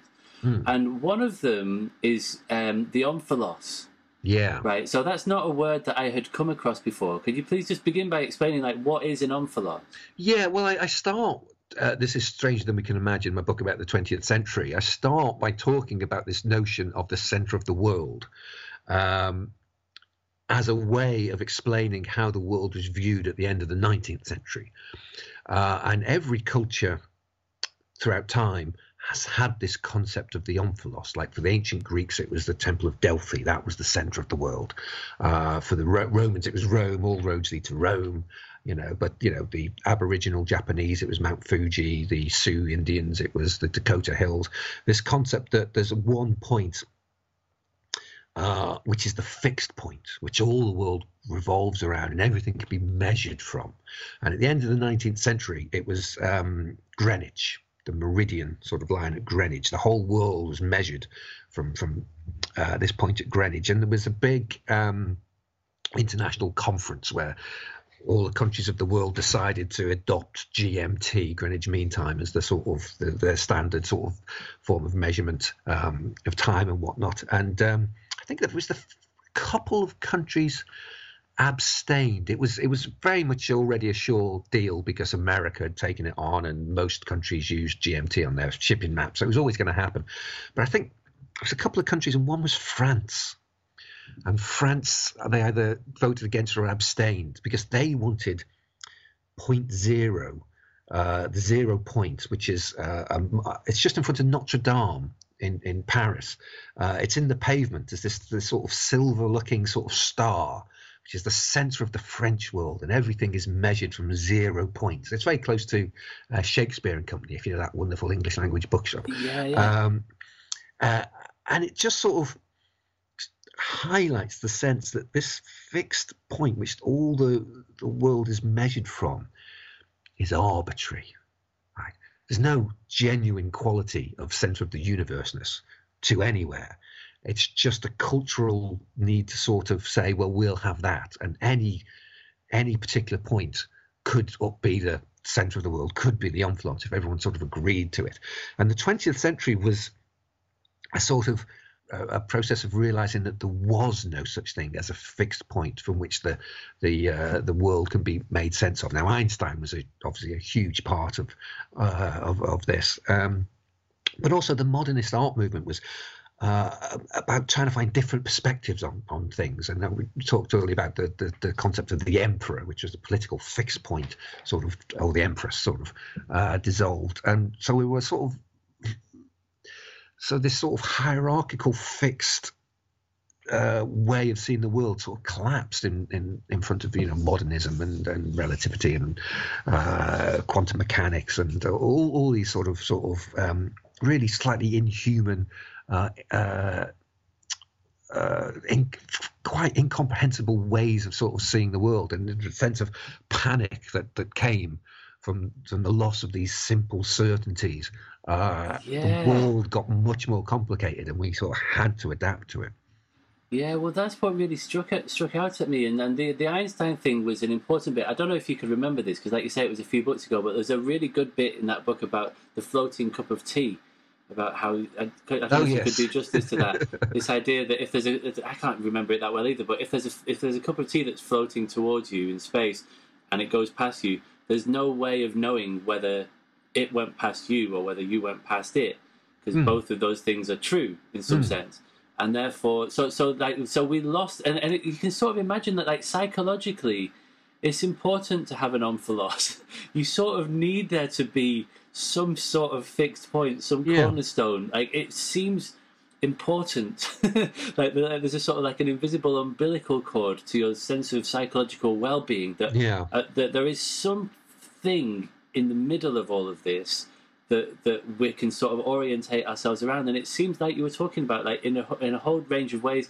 We saw it, like you were saying, in the art world, in science, in literature, things that were considered to be just like straightforwardly, like points of reference, got lost, and it felt like we became lost at sea. Definitely, and when quantum mechanics turned up, that really put the icing on the cake. And even things like Freud, the notion of the subconscious, the idea there was no longer the sense that we were this rational sort of mind, sort of behaving rationally. No, there was all this sort of unknown, all this huge sweeps of unknown sort of swept in.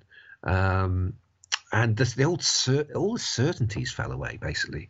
There's a lot about language, which I won't go into here. But in every different sort of aspect. Beginning of the 19th century, we sort of thought we knew how things worked. We had the fixed pillars of science and monarchy and empire and things that people just didn't sort of question. And there was a sense that we would still find out more, but the more that we find out will make sense. Like we had the periodic table, and we didn't know all the elements, but we knew that we'd find more elements and they'd just sort of fit into our rigid structure of understanding them, or our taxonomy of the natural world,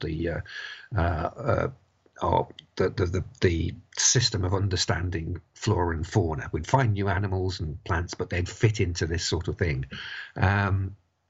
It was comfortable, it was comprehensible, it was comforting, and it all just got blown away by the 20th century. Yeah.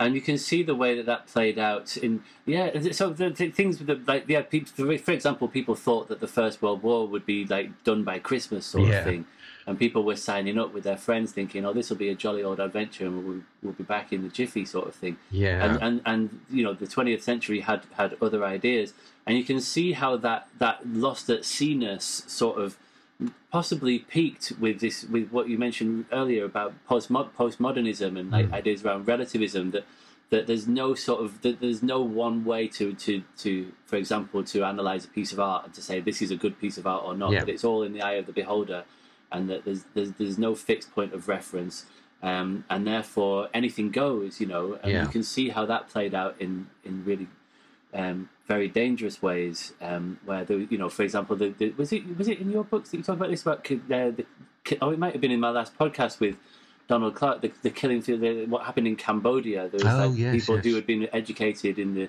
the Sorbonne, and they were educated by these like postmodernist thinkers, and they took those ideas back and used them to horrific ends. And like you said earlier, like when people often have charted the 20th century in the past, they get to postmodernism, and it's sort of such a horrible like point to arrive at that people sort of retreat back from it. Yeah. And what you tried to do in the book was to try to sort of to chart a way through it and to come out the other side.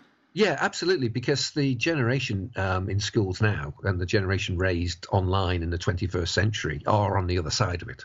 They're very much metamodern is a phrase that's used quite a bit to describe them, but they didn't grow up in a pre-postmodern time. They're not sort of trying to go back to the old certainties, and the old certainties always boil down to, well, the way I see things is the true one. They've moved on by that. It's taken for read that there's no one fixed great truth. What becomes important then is what works, what does damage and what is positive, and there's no sort of desire for an ideology that's right and true and explains everything anymore, because there isn't one, and they know there isn't one, so they're not desperately trying to cling to there's not going to be a new Marxism or a new Catholicism or a new sort of worldview that claims to explain everything to the nth degree and is right in all aspects, as long as you don't question its central tenet, which is probably a bit dubious, and it boils down to once that's accepted, once that's no longer, people aren't struggling with that, then it sort of boils down to this sort of practical sense of what should we do, what works, what makes things better. The pragmatic optimism you were talking about earlier. Yeah, and at the end of that book, you talk about the networked world that we're in. You describe it as a beheaded deity, that there is no need for an omphalos anymore. Yeah. And so we're merging almost into this meta-modern generation. But there's one more big idea from the 20th century book, Stranger Than We Can Imagine, that I'd like to pull out. And again, we mentioned it briefly earlier, but it's individualism, and just how individualistic a century that was. And it has its roots in sort of in quite interesting places. Like you talk a little bit about Ayn Rand and Aleister Crowley. So like these ideas that have really shaped people's lives are often in the writings of people who are considered to be sort of, like not really mainstream thinkers or philosophers particularly. They're just like, like Crowley especially. Yeah. But the way there's a fascinating bit there's an amazing chapter in that book about the space race, and yes. about the guy. What was his name? The guy who was incanting Aleister Crowley. He used to do like Jack Parsons. Thank you, Jack Parsons. Who L. Ron Hubbard lived with for a while, didn't he? And made off with his wife when he went off to set up Scientology. So there's this cast of sort of odd characters who inhabit, like especially the early part of the 20th century. But those ideas became really, really dominant. I mean, some people are still banging on about Ayn Rand and objectivism now. It's what the one out of all my books. I'm very proud of all my books. The one thing that I kick myself for not including, because I didn't realise it till afterwards, was that there are sentences in Margaret Thatcher's speeches which are identical to Aleister Crowley's works. Wow. In particular, man has the right to work as he will. Aleister Crowley said that. Margaret Thatcher said that. Wow. The similarity of ideas that bubbled out of Crowley that then became this sort of, the Thatcherite, project is remarkable. It is remarkable. And it does boil down to this shift into individualism, which he very much heralded. Yeah.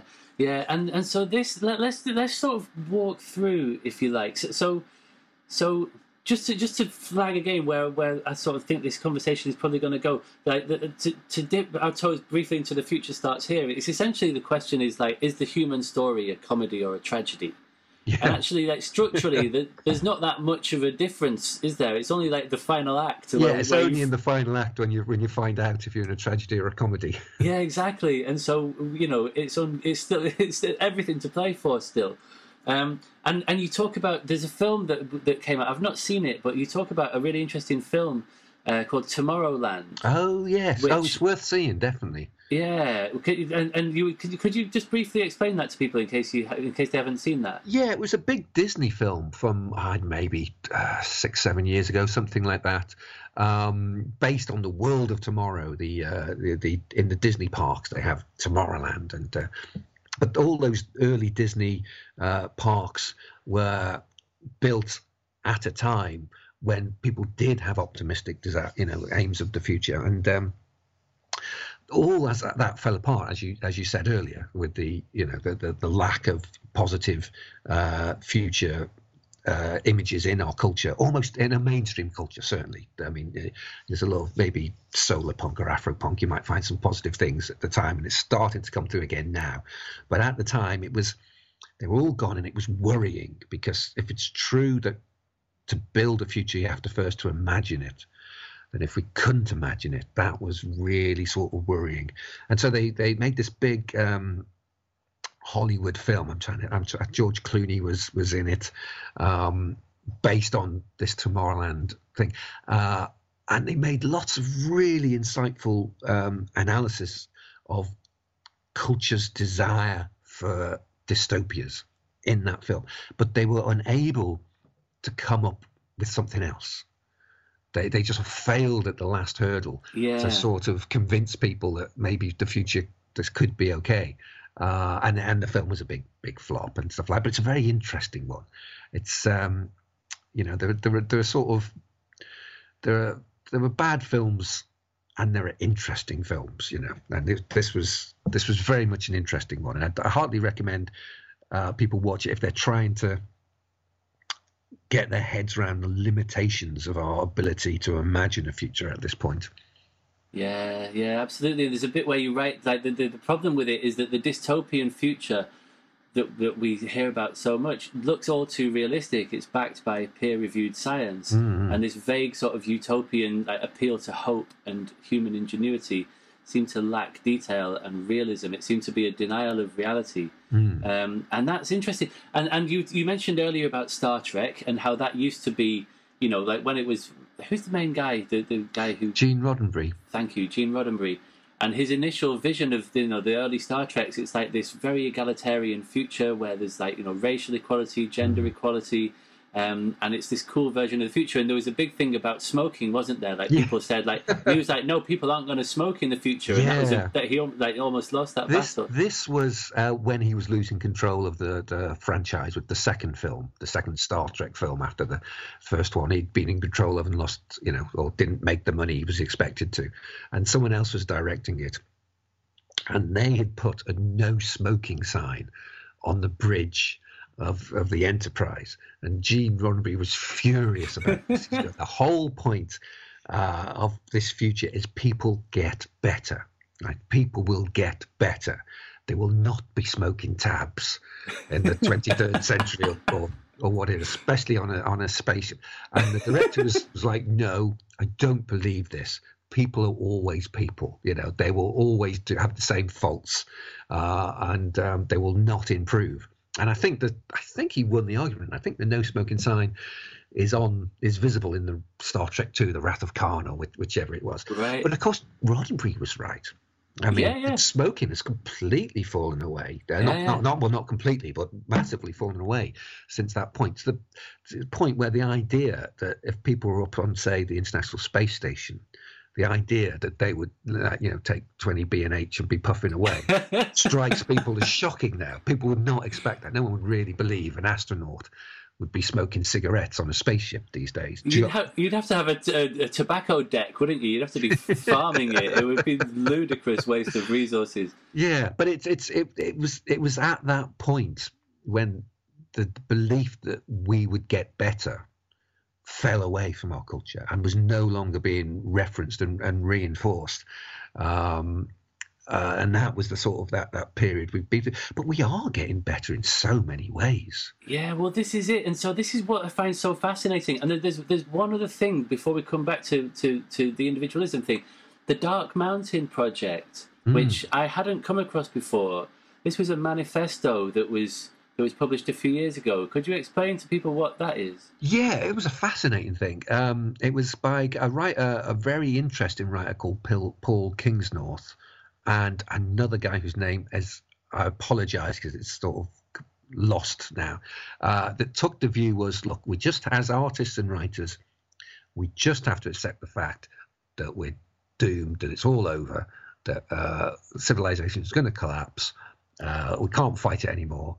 We should just accept that and create art that represents that, which is a bold stance if ever there was one. And I think it's still going, the Dark Mountain Project. They produce these really lavishly sort of hardback books of poems and illustrations and things and so on. But at the same time, it's seductive what they were saying. If you accept it, then you don't have to think anymore. It's easier to say we're all doomed. It's very, very seductive.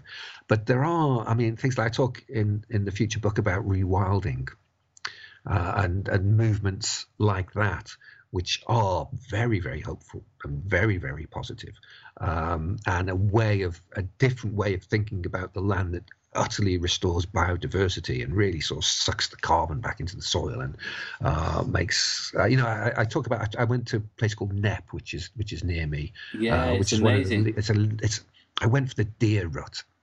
First, there's a time of the year when the deer go mad and they just want to fight and fuck, pardon my language, but that's the deer. So that's the level the deer are on. And the early morning mist, the smell of musk, the pheromones of the deer is just incredible. It's just present, and you get to somewhere like Knepp, and you just hear the place is alive, just through all the the insect noises and the birds and things. It's not just having wonderful, beautiful deer or major large animals. It's really down to the microbes in the soil and the mycelium and the fungus and the insects and the birds and the sea. It's leaving nature alone. It just comes roaring back. Yeah. So can you just in case people haven't heard of the Knepp Estate, could you explain what that is? Because it was a working farm, wasn't it? It was a working farm.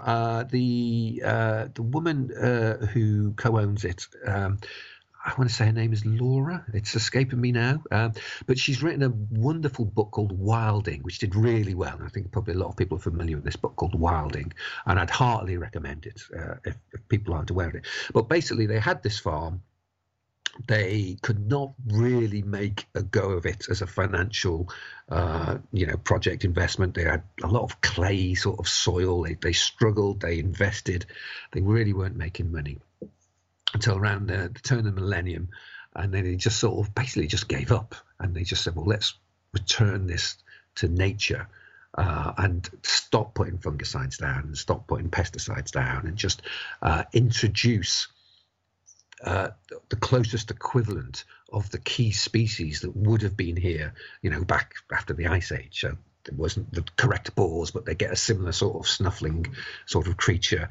And rewilding works on the process that if a natural ecosystem is restored with its alpha predators and everything all the way down, it will be far healthier than if you try to sort of conserve something.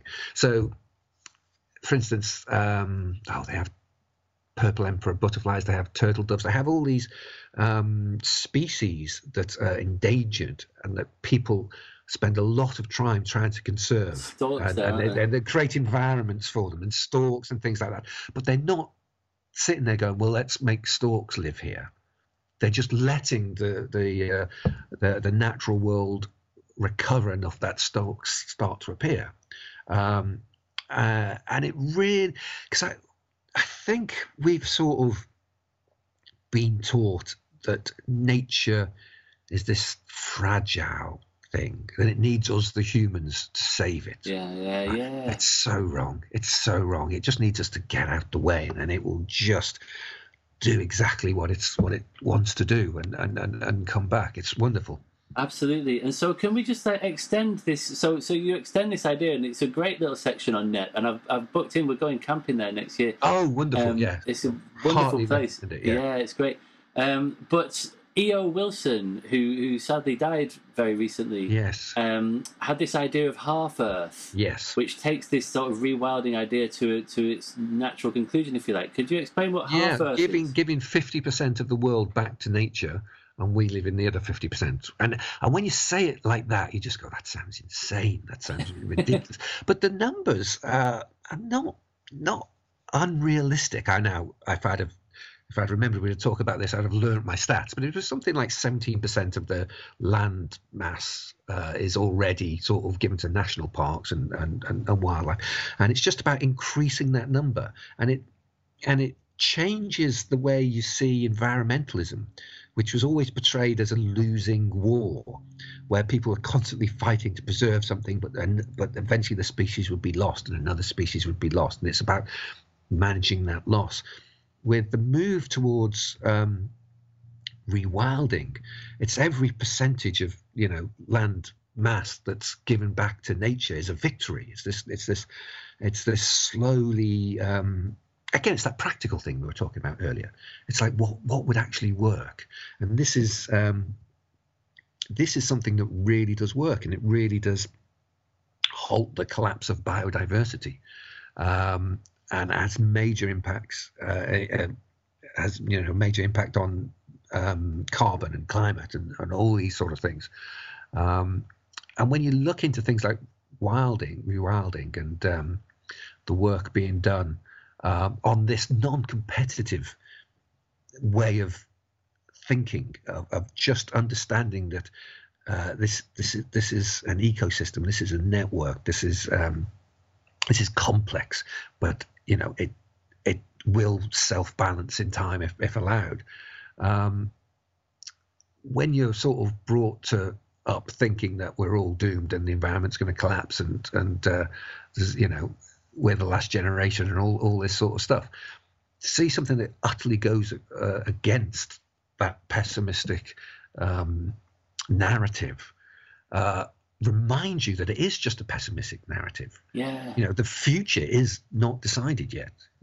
It's not true that we are all doomed. It hasn't been decided. It is still up to us. It could go in many different ways. There will be unexpected things that we cannot predict. all our mental models of the future. We project out from how things are now, but there are things that turn up that completely change things massively. And as I said before, it's an imperfect world. There'll be bad things, there'll be good things. It will not be. It's not like we're going to zoom off to a perfect utopia or anything like that. Yeah. But it's not true that a dystopia is definite. Absolutely. And when you look, I've got the pages open here. When you look at some of the numbers, you can see that things are tracking in the right direction. Like you say, there's a long way to go to get to Wilson's 50%. But you were talking about a few examples in Colombia. A tropical national rainforest park has been declared a UNESCO World Heritage Site, an increase to 4.3 million hectares, making it the world's largest protected rainforest. The Seychelles government announced that it was creating 2 new marine protected areas, an area about the size of Britain. Trees covered 7% of England in 1980. That's now 8.4% and is increasing rapidly. We're talking about similar things happening in Finland. And you're talking about this idea of the half Earth, which I hadn't come across before I read your book, is appealing because it rewrites the narrative of conservation, turning it from a tragedy into a quest. And I like that. Yeah. It's something that you can work with that as an idea. And that's, I know gone. Those numbers are well, it's probably about 4 years ago. I sort of wrote all those, and it's been really increasing ever since. I heartily recommend. There's a mailing list and probably a website called Future Crunch. If people want to Google Future Crunch, and you sign up for their mailing list, and it tells you all the good news that's not in the press. It's not in the media, and it's this constant drip of things like the sort you were reading. In health and in environmental issues and all the sort of positive increments in society and in the environment that they're just not in the newspapers. They're just not considered news, but they're happening. And subscribing to a mailing like this is a sort of necessary sort of counterpoint to sort of existing in our sort of current media ecosystem, which believes that, scary stuff sells and will only tell you the terrible things that are happening. Yeah, absolutely. And so the thing that I find so sort of hopeful and interesting here is that what you're talking about, like lots of this pessimism, the pessimism of like the lack of imagination to be able to think of a happy ending to a film called Tomorrowland, the Dark Mountain Project and so on. The idea that this is rooted in the minds of people, say of our generation, like I'm in my 40s, I'm guessing you're around about the same age. Yeah, I've just turned 50. But we were born, in the 70s, right? And that was a time when individualism, when the man with no name, and what was that film with Nicolas Cage? Wild at Heart. Wild at Heart. A snakeskin jacket. It's funny. It's so much of the culture that we were brought up to not question is being questioned by the modern teenagers, by Generation Z, and they have this great term, edgelord, to dismiss huge swathes of what was essentially the coolest stuff possible in the 90s. It's just edgelord naff. And you see it through their eyes and you go, my God, they're right. Yeah. That was sort of insane. That was ridiculous. Can we talk about the Breakfast Club briefly? Because that's something that I think that the demographic who listens to this podcast probably are familiar with that famous film from the 80s. And at the start of one of these books is so the general idea that I'm sort of tracking towards is this idea that all of this pessimism and the lack of imagination is very much rooted in our generation. I think in the generation that's essentially in power now. Like we're the same age as the politicians, right? Yeah, and it's not a great universal truth, and we just can't see that because we believe it so deeply.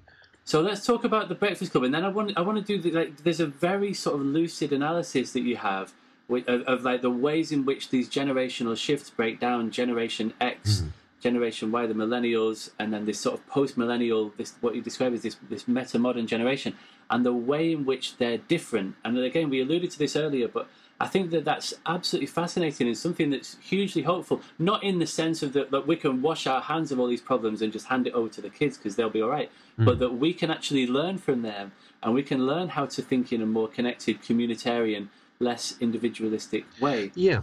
So let's start with The Breakfast Club, and how did you have some experience with that? You watched that film with some kids? I did with some kids. It's probably worth saying to start with that most generational changes are fairly subtle. They're fairly, I'm Generation X, but I understand what the baby boomers older than me are like. I understand what the millennials younger than me are like. We have different priorities and slightly different ways of looking at things, but it makes sense. We sort of get each other, but occasionally there's a generation will come along that makes no sense to the one before, that they just can't see the world through their eyes. And this happened after the war with the post-war generation, with the silent generation. This is where the generation gap opened up when the baby boomers turned up. They were just aghast at their attitudes and the way they sort of viewed the world, and they just couldn't get it. They couldn't get what the 60s were all about. And that has happened again with the difference between the millennials and Generation Z, who were raised online, which is a very, very important part of it. And I talk about this through watching The Breakfast Club, as you say, because for my generation, it was one of the great classic sort of teen movies, and the millennials came along and they all got into it. They saw it as a classic movie as well, and it looked like it was one of those films that would be passed down through the generations as this great classic, until you start watching it with Generation Z, and it makes no sense at all to them. It's just incomprehensible, and a large part of it is down to the character of Bender, who was the cool bloke, the school kid, who, if you recall, at the end of the film, ends with him walking across an American football day and punching the air, and the music strikes up, and he's the hero for us, and that's his triumphant sort of moment. But for the kids watching it, if they see it now, they just can't get their heads around this, because as they see it, clearly he's the bad guy, right? He's the villain, right? He's cruel, right? He hurts people.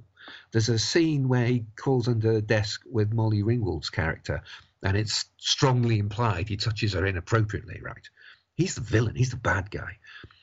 They cannot see it as we saw it, where he was this sort of, this bold, brave individual who took no shit and was giving it to the man, and all those things that we thought were cool and admirable.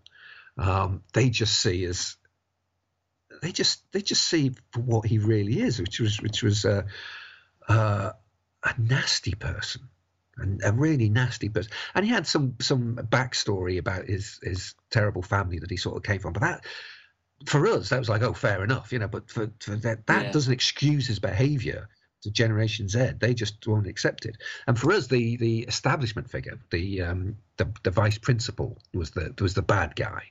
That's right. But when the kids watch it, they just go, well, he's just doing his job. He's a comedy character at worst. He's not a likable character. He's coming on a Saturday to try and help teach these kids. That's his motivation. He's not a terrible person. And they see the nerd character, a guy called Brian, as the heart of it. And there's a bit where he talks about how he attempted suicide in the previous week, and it's kind of played for laughs, in that he used a flare gun by mistake, and that's why he's been sent to detention, and that's why he's in trouble with his family and stuff like that. But for people watching it now, it's like, my God, no, he's the guy who needs our care. He's the guy we need to help. He's the heart of this. This embarrassing nerd who has to do write the essay at the end of the film. So the whole film, through 21st century eyes, is incomprehensible, essentially. And for being a person who sort of grew up and I was just the right age for things like The Breakfast Club, that's fascinating to me. That the worldview that I'm sort of so seeped in has gone. It's gone, right? It's going. I mean, there's still my generation around. And when you see things like all the debates about trans issues, you can really see that generation they get it, they understand it in these sort of terms, and those who are still struggling with it, they're kind of waiting for us all to die off. Brexit was another thing. They're kind of waiting, because this is not a generation that believes in like, you know, walls. This is much more a generation that's about bridges. You know, cutting yourself off is not what they're about. They're about understanding their sort of connections and building connections, and it's a helpful reminder that the we're all doomed narrative is just the way that those raised in the late 20th century saw the world. And so when you're looking at, say, what the world will be like in 2050 and how we'll be dealing with it, they will not be thinking like we do. They will not have the values that we do. They will not have the same tools, mental tools of how to understand problems that we do. And that's kind of very reassuring, because although we're lacking a lot of things, you know, it doesn't mean that they necessarily will be. They'll have their own problems and their own, you know, failures and their own issues. I'm not saying they're a perfect society, but I was just always struck by people of my age who have teenage children. We all sort of go, they're so kind.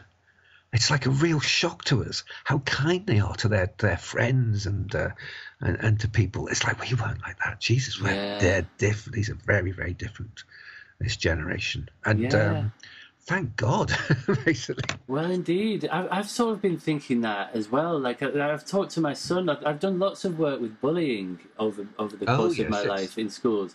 And I've asked my son about it regularly, and he's like, I don't see it. He's like, literally, I don't see it happening.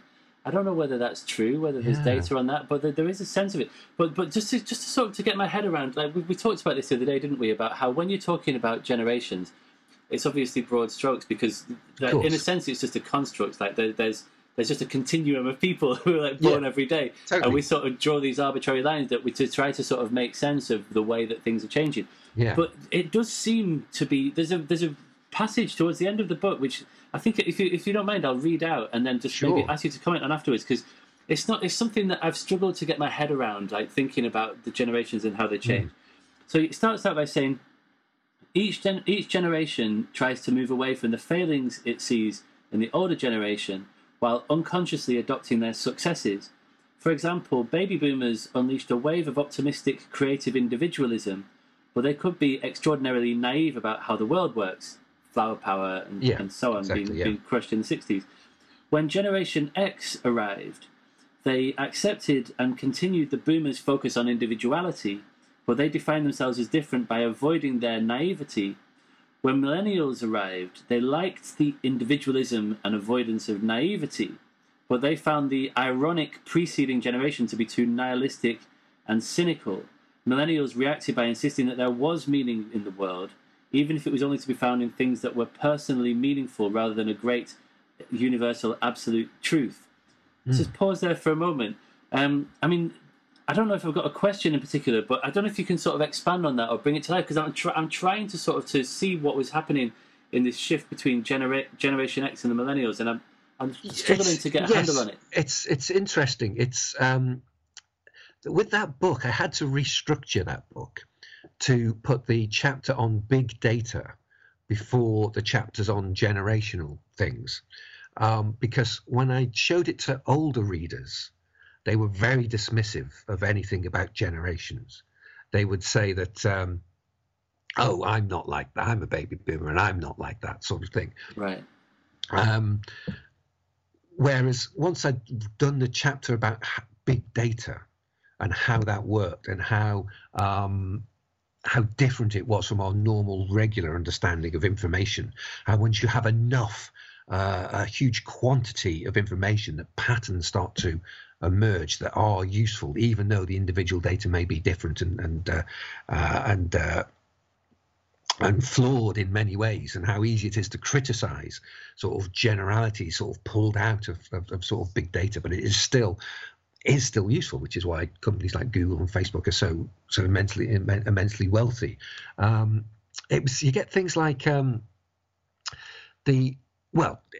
the problem was, before we had computers, there was no reason for us to think in terms of big data. We just weren't raised to understand how huge quantities of numbers differ from regular information. And so people raised before computers, it's things like people go, no, I don't believe in climate change because it was snowing in April, right? Now for the younger generation, who can really see the difference between weather and climate, between the big data and the individual sort of aspect of it. That looks ridiculous. That looks absolutely insane. It is generally older, like reactionary people with columns in right-wing newspapers who say that sort of thing. And I know from doing talks that if I've got a bunch of millennials in front of me, I can say things like, the millennials are less likely to vote.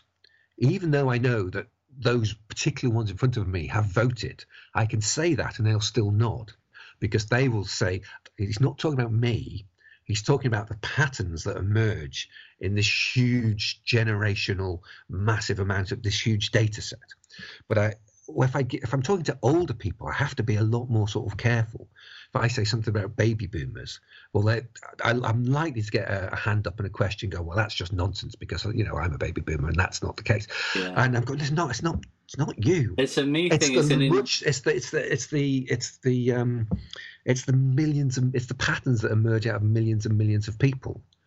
So I had to sort of restructure the book with a load of stuff, because the big data stuff had to come after the stuff about AI. So there's a load of stuff about computers for the first 100 pages. And then it gets to the interesting stuff and it bugs me because it was much better originally. But it's a very sort of hard sort of thing to do. But the pesky audience. Yeah, but I basically the importance of generational differences makes more sense to younger people than it does older at the moment. But that's that's shifting. That's changing, as all these things will. Okay, so that might be, as an approaching old fogey, that might be why I sort of struggle with it a little bit. So let's just pick this up. There's another little bit. So you're going to say Generation Z. So that's like this. The Generation Z. I've also seen them referred to as Generation Alpha more recently, because even the name, like, Z's the end of the alphabet, man. Like that sort of feels a bit final, doesn't it? So I sort of prefer the idea of it being Generation Alpha. Well, I think there's a new generation coming through now who are in the primary schools. And I think they're often referred to as Generation A, but it's too early to sort of have a name. Okay. For these sort of things. And I was, as I said, I think I mentioned earlier, I was very lucky that there was just there's some demographic experts who referred to them as iGen and a bunch of other names. I was very close to using a different term. Yes. But I just thought, no, let's go with Generation Z. And that seems to be the one that's sort of been accepted since that book was written, which is a bit of luck. So let's just pick this up, and then this is a little bit further to go. It says, so Generation Z, in turn, see millennials as too self-focused. They understand that while remaining childlike is important and appealing, it needs to be countered with realism. As a result, Generation Z work hard because they don't believe they'll be handed success and recognition just for turning up. They are trying to return to such neglected concerns as financial security and emotional stability. This is something that you mentioned earlier in the book as well, which is really interesting, that this so-called meta-modern generation are sort of simultaneously really liberal in some ways, like with regard to, for example, gender equality, and just general like social justice issues. Like they just get them intuitively. My son is definitely among them. But also they're sort of obsessed with safety, and they're much less likely to take drugs and to have sex and to engage in risky behaviours. And so there's this much more conservative values. Yeah. So there's this interesting tension. Then it says, having grown up in the aftermath of the global credit crunch at a time when there were no positive stories about the future in their culture, it's perhaps not surprising that they have record rates of anxiety and other mental health issues. And we see a lot of climate anxiety among young people because of all of the doom and gloom, bad narratives that we hear about the future. And then it goes, this is the final bit. Given all this, how might children being born now come to view this Generation Z? If history works as a guide, they will unconsciously absorb what is good about Generation Z, which is their marriage of individualism with networked thinking that has produced this great surge in empathy that we can see, for example, in the climate strikes and so on. And lots of the young people that I've been communicating with through this podcast and other things, you can see that coming through really strongly. They're like, they're saying like they're speaking out like, I had an okay time at school, but there are lots of people who are really suffering, and I need to speak up on their behalf, sort of thing. And seeing lots of that. It's that not seeing themselves as an individual, and that's it. Exactly. That's a very good example of post-individual thinking.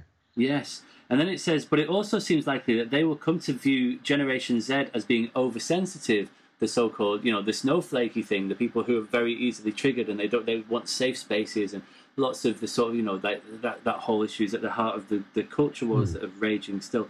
And then you ask this fascinating question: is it possible that the children being born now will react against this and become more stoical and thick-skinned than their immediate elders? If this is the case, then this could be a remarkable generation indeed. We might potentially be witnessing the birth of a 21st century equivalent to the 20th century's greatest generation, who were born between 1910 and 1924. The greatest generation grew up during the Great Depression and went on to fight the Second World War and create the welfare state. They had not been dealt the best of hands, in other words, but they rose to the challenge remarkably. Would implementing ideas such as basic universal income or half Earth, for example, seem quite so implausible to a generation like that? And that's a very intriguing and hopeful point to end the book on. Like maybe the ways in which this whole thing is unfolding is that we're going to be creating this generation who are well poised, who like you say are networked, but also thick-skinned. And able to be resourceful, and actually to be the kinds of people who can live in and thrive in this world, which, whether or not we achieve half world or not, or whether we achieve 1.5 degrees of global warming or more, it's clear that change is coming down the track fast, like in all kinds of ways. I don't know if you've read that book, the Yuval Noah Harari book, 21 Lessons for the 21st Century. Oh, yes. Is fascinating, and just all of the ways in which change is coming down the track, at a rate of knots. I think that's clear. How we respond to that change, our ability to be agile and to be adaptive, and that's sort of one of the big ideas that sits behind this podcast. That the kinds of ideas of educational practices that people are interested in is things like project-based learning and philosophy for children, and like getting kids to work with their hands and to learn vocational learning and things like learning to learn, the things that I'm really into. Not because, and people often dismiss those things and they say, well, if you do a randomized control trial, then just direct instruction and just teaching them from the front of the room gets them better exam results. And we're saying, yes, but maybe that isn't what we need. Like maybe that's just like a short-term gain because you're measuring it in terms of exam results, but maybe that isn't creating the kinds of people who are going to be able to thrive and survive in this rapidly changing world that we are, not even just that is coming down the track, but that we're already, is already unfolding day by day. Yeah, so I hope so. I mean, Yuval Noah Harari, books like *Sapiens* are amazing, a fantastic thing. But he has that. I don't know what university he's part of, but he has that very sort of prestigious ivory tower. I know, and I will hand down the future to you. This is what the future will be. Then, it's that sort of handed down, and that's not how the future works at all. People in the ivory towers, it's nothing to do with them. It's everyone else is creating the future. It's all the people outside and their actions and how they see the world. That's how the future is built and sort of created, and it will be the attitudes of the children who are 4 and 5, now. That is what will be dictating how the world reacts in around 2050 or something like that. It is the future is an emergent sort of property of humanity. It's not something that's, I think there has been the belief that it's something that's set, or that's something that will be given to us, and it's something that we have to accept, and it just doesn't work like that. Yeah, absolutely. And so just to sort of to tie this thing up, I mean, as I say, every time I think about the world, I return to education, and it's like the thing that you mentioned earlier. I always start these podcasts with a little clip, and I think that the clip that's really stuck out from what you said earlier was the thing about enthusiasm. You know, if we can just give kids that, if we can give them the confidence and the tools and the wherewithal to follow their passions and to get really into stuff and see where that takes them. Yeah. If we can give that sort of birthright to every kid, and if we can transform the education system in such a way that it does that. And you don't even need to do it for every single kid. This idea of like diffusion of innovation, you know, you don't need to have like everybody on board with some new way of doing things in order to change the world. You need about 20%, right? You need a sort of like not that many people who are working in a different way who can go and create that future that you're talking about. And if we can harness, like you say, those latent talents that are essentially a genetic birthright, that's a lottery, right, that we're all subject to. Definitely. If we can figure out how to not suppress those in the way that, you know, people like, you know, like that haven't been recognized, who are from working class roots previously, if we can figure out how to elevate what is good and to bring about something that's genuinely more meritocratic, where people are able to be recognized for what they have to offer, the future's up for grabs. Yeah, and if a generation is growing, people like myself who are age 50 were sort of raised in a world where you'd think, I am not happy, I need a big car, I should have a big car, I'll feel more secure if I have these sort of things. The generation that's growing up is thinking, I am not happy, I need to invest more time in my relationships with my friends and my family, I need to be more creative, I need to sort of make a painting, I need to I need to spend time with my friend and talk to them, and then I'll be fine. It's a very different world appears from that little shift in attitudes. Yeah. And a lot of problems that seem intractable to us, you know, just the greed and the unwillingness to sort of, you know, do what's necessary to stop using carbon, it just evaporates away. Well, thank you very much indeed for taking the time to share your thoughts with me, and for writing these just such fascinating books. You have this uncanny ability to sort of to not just to shine a light on like fascinating areas from history, but also to sort of to make connections between them, and to sort of to pull out common themes that are sort of surprising and alarming and inspiring and hopeful, you know. And that's a wonderful gift that you've given and that you continue to give.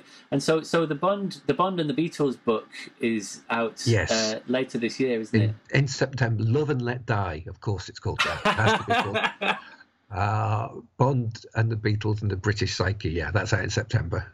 Love it. I love it. I mean, just as a parting shot, like what is it? It's fascinating. I mean, the fact that Dr. No and Love Me Do, is that the two things that came out on the same day? Yeah. Beatles records and Bond films appeared on the same Friday afternoon in a cold, miserable October day in 1962, and they're just monsters in the cultural landscape. The Beatles and the Bond film.